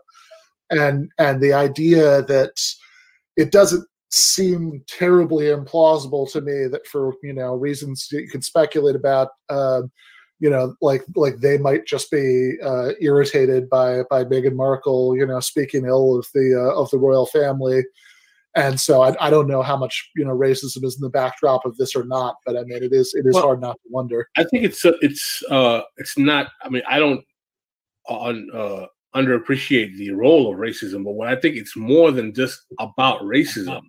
It's about protecting the institutions of the British monarchy and the institutions of Anglo-American empire and liberal democracy and all of that comes along from a burgeoning challenge in the contemporary era, whether you want to attribute it to wokeness or not, where empire, the British Empire, particularly white supremacy, etc., so on and so forth, are being challenged in ways in which the traditional sacrosanct narrative of these nation states, empires, and countries that are used to kind of propagandize towards patriotism are being challenged. And this is not something you only see in Britain. You see this in France right now, where they have, like, they're talking about the Islamo-gauche. They're talking about how There's the invasion of post-colonial studies and critical race theory into France is destabilizing the belief in French universalism, and all of this exists in a larger context, right? Like we cannot forget that Europe and the liberal Western world is in a crisis of a kind of Manichaean battle between reactionary nationalism and the traditional kind of centrist neoliberal order, with the rise of the UKIP, Nigel Farage Brexit situation in England. You have Marine Le Pen in France. You have Front National. You have Golden Dawn. You have all of these kind of reactionary constellations that have been developing really since the early millennium in Europe, and more so particularly after the 2008 crash, compounded with phenomena you have particularly in Great Britain. For example, the Windrush scandal, where you had Caribbean immigrants in Great Britain who had been there for 50 years or so on and so forth, were being deported, and these people were actually British citizens.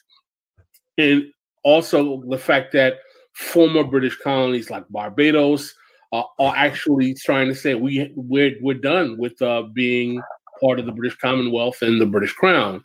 So I think that what we're realizing, is that there's an existential kind of angst amongst these institutions of empire, as to use the term, the subaltern, if you will, are challenging the moral certitude of their hegemonic control over the Western world.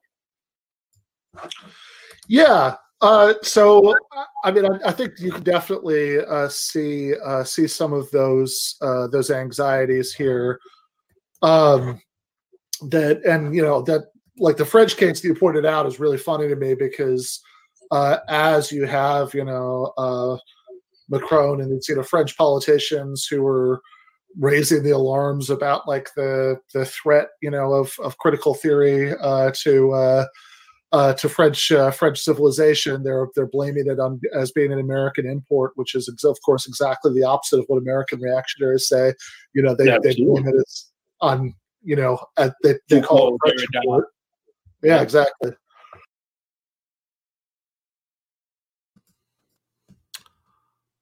All right. So again, that episode drops for patrons on Thursday. You can get that full episode, every other episode, by becoming a patron, patreon.com/Ben Burgess, as well as all those other good things that we were talking about earlier. I'm not sure. I think somebody. Well, anyway. The Oscars might be a good reason to do for the next movie night, to do No Bad Land. Somebody else I think was also bringing up in the chat. Well, I think they were talking about the movie Best of Enemies from several years ago, which was about the William F. Buckley Gore Fidel debates, which would definitely be one that would be of interest to people, who'd be potentially watching on that. So we should probably do that one some month. But in any case, want to just run through one more time the stuff that is coming up, and then call it a night. So we have on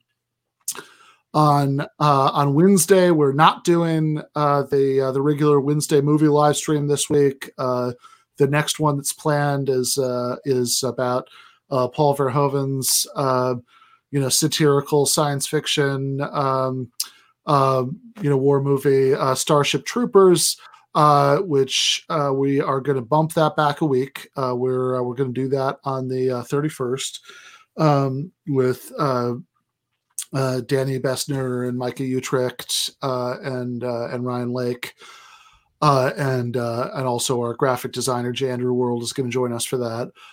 But instead of that, so that'll be on the 31st, but this Wednesday, so 2 days from now, so the 24th, we're going to be doing a special stream with Branko Marketic, the author of Yesterday's Man, the case against Joe Biden.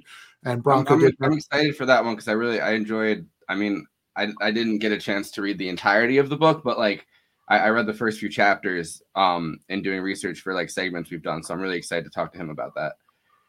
Yeah, for sure. Branko got back to me and he messaged me earlier in the episode and confirmed for that. So we'll be doing our stream on the hole that George W. Bush punched in the Middle East, officially turning 18, so it can go off and fight in America's endless wars in the Middle East. Hilarious, like not conspiracy theory, but like it's funny that all these articles are coming out about like how George Bush is like, oh, like he's a different kind of Republican. Still, they're pushing that because of Trump. You know what I mean? Like there was a Chris Kaliza thing where he was like, Bush is unrecognizable in today's Republican Party, and he published it in 2021. Which there's no fucking way that you need to keep laundering Bush after Trump has been. You know what I mean? Like kicked out anyway. Not that you did in the first place, but like their argument for that was like Trump is a unique evil, whatever. But it's funny to be like, look, I mean, Trump is maybe the worst flowering so far of some seeds of evil that have been growing for a long time. Yeah. In some ways, right? Not in others, but in some ways. But if you're going to talk, certainly, and whatever. Look, there are, if we could go look in that, Rick and Morty, device that lets you watch TV from alternate dimensions, I'm sure there are tons of them where, where Trump, some late night tweet storm, caused like a nuclear exchange or something. And so Trump did more damage to the world. But in terms of the actual damage that they did, Bush was much worse. And, oh, yeah. And there's Chomsky wrote about this a lot, but, Bush basically going to the UN and saying like, fuck you, we don't need you, which the UN is not a very good safeguard for world peace. It's not a very safeguard in terms of equity, but even those standards, Bush kind of completely destroyed, because I don't play it very much, or I don't really believe like, global standing as like a concept, because obviously we're the worst imperialist country in the history of the world since at least those giant empires, in like the, centuries ago, like, but I think that does do lasting damage to the point where, it places us where we are today. Like, it's like a continued flouting of global standards in the global conversation continually from Bush till now. You know what I mean? Like, no, exactly. And look, also, if we're going to talk about all the damage that Bush did, I mean, the obvious things are the wars in Iraq and Afghanistan, the beginning of the drone program, the Patriot Act, and setting up the global network of off the books prisons where you could torture people. Yeah, and lots of maybe less blood curdlingly exciting stuff. That did all kinds of damage, domestically, and in terms of things like his war on teachers unions and other stuff. But continually cutting down the social safety net, as all Republican presidents would do. But yeah, no, for sure. But also, if we're going to talk about the damage that George W. Bush did to the world, part of that damage is creating the conditions in which Donald Trump could be president. I don't think that you get Trump without Bush, because if without Bush responding to 9/11,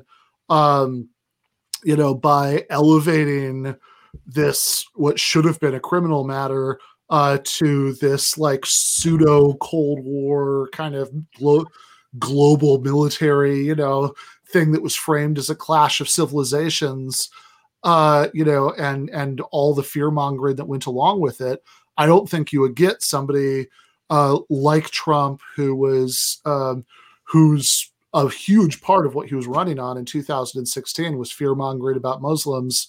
Fear mongering about Muslims while managing to criticize endless war, which is honestly kind of an impressive tightrope walk. It is. Like Muslims are coming for you. Muslims are coming for you. We're all gonna die. But going to war with majority Muslim countries, bad idea. And it's like, Yeah. but like I think so Trump was able to both exploit the fear that Bush had built up and at least pretend to be against some of the worst things that Bush did. So in multiple ways, without Bush, you probably couldn't have had Trump. All of which is just to say that, I mean, like if you had, I mean, look, I'm willing to entertain the idea that there might be other presidents, who did even worse in the long term. I think you could make a case for Rutherford B. Hayes or whatever, but like, within the last 100 years, my God, it's just no contest. It's George W. Bush. Yeah. Well, and I also think that the biggest difference between Bush and Trump isn't policy. The biggest difference is the unraveling of the idea that the Republican Party, like they're despots, they're like whatever, but they're civil about it. You know what I mean? Like that's the unraveling of that civil politics. I think is the biggest difference between Bush and Trump. Trump could say whatever the fuck he wanted because the Republican Party realized, in 2016, like nobody gives a fuck. Like even Bush had to pretend like, oh, like, I'm not racist. I'm not an offensive guy. I'm a regular guy. I just believe in these these compassionate conservative policies, which are not compassionate ever. But you know what I mean? Like at least he was pretending that. The big difference is that the Republican Party realized they could stop pretending that. They could stop pretending to be compassionate in any fucking way, shape, or form. But it's funny that for somebody like Chris Cillizza at CNN, where politics are all aesthetic, like then it is kind of like, oh well, Bush is unrecognizable in this Republican Party because the only thing he's paying attention to are those civility politics. So I don't know. I just thought that was a funny article. Oh, you're muted. Hold on. Yeah, no, that's for sure. I mean, like I think that. I mean, certainly all of the Never Trump Republicans and quite a few of the kind of liberals, who look back fondly on George W. Bush, like what they object to most about Trump isn't what he did, it's that he was uncouth while he did it, So yeah, I mean, obviously, fuck that. But in any case.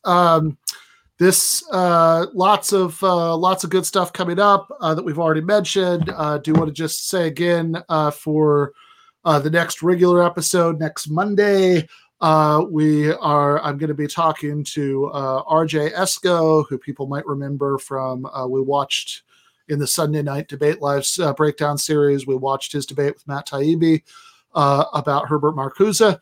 So since Esco's into the philosophy stuff, we're going to be talking about this book, Why Not Socialism, by G.A. Cohen.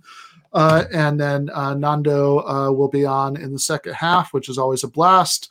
Looking forward to all of that. Thank you to everybody who stuck with us for this tonight, for the 3 hours or so of this. Yeah, so much for not doing a 3-hour episode. I know, right? We were talking about ending earlier tonight. But much appreciated. Love you guys. By far the best audience in left media. It's always a pleasure. We'll still see people back here on Wednesday for the Iraq War turns 18 live stream. Left is best.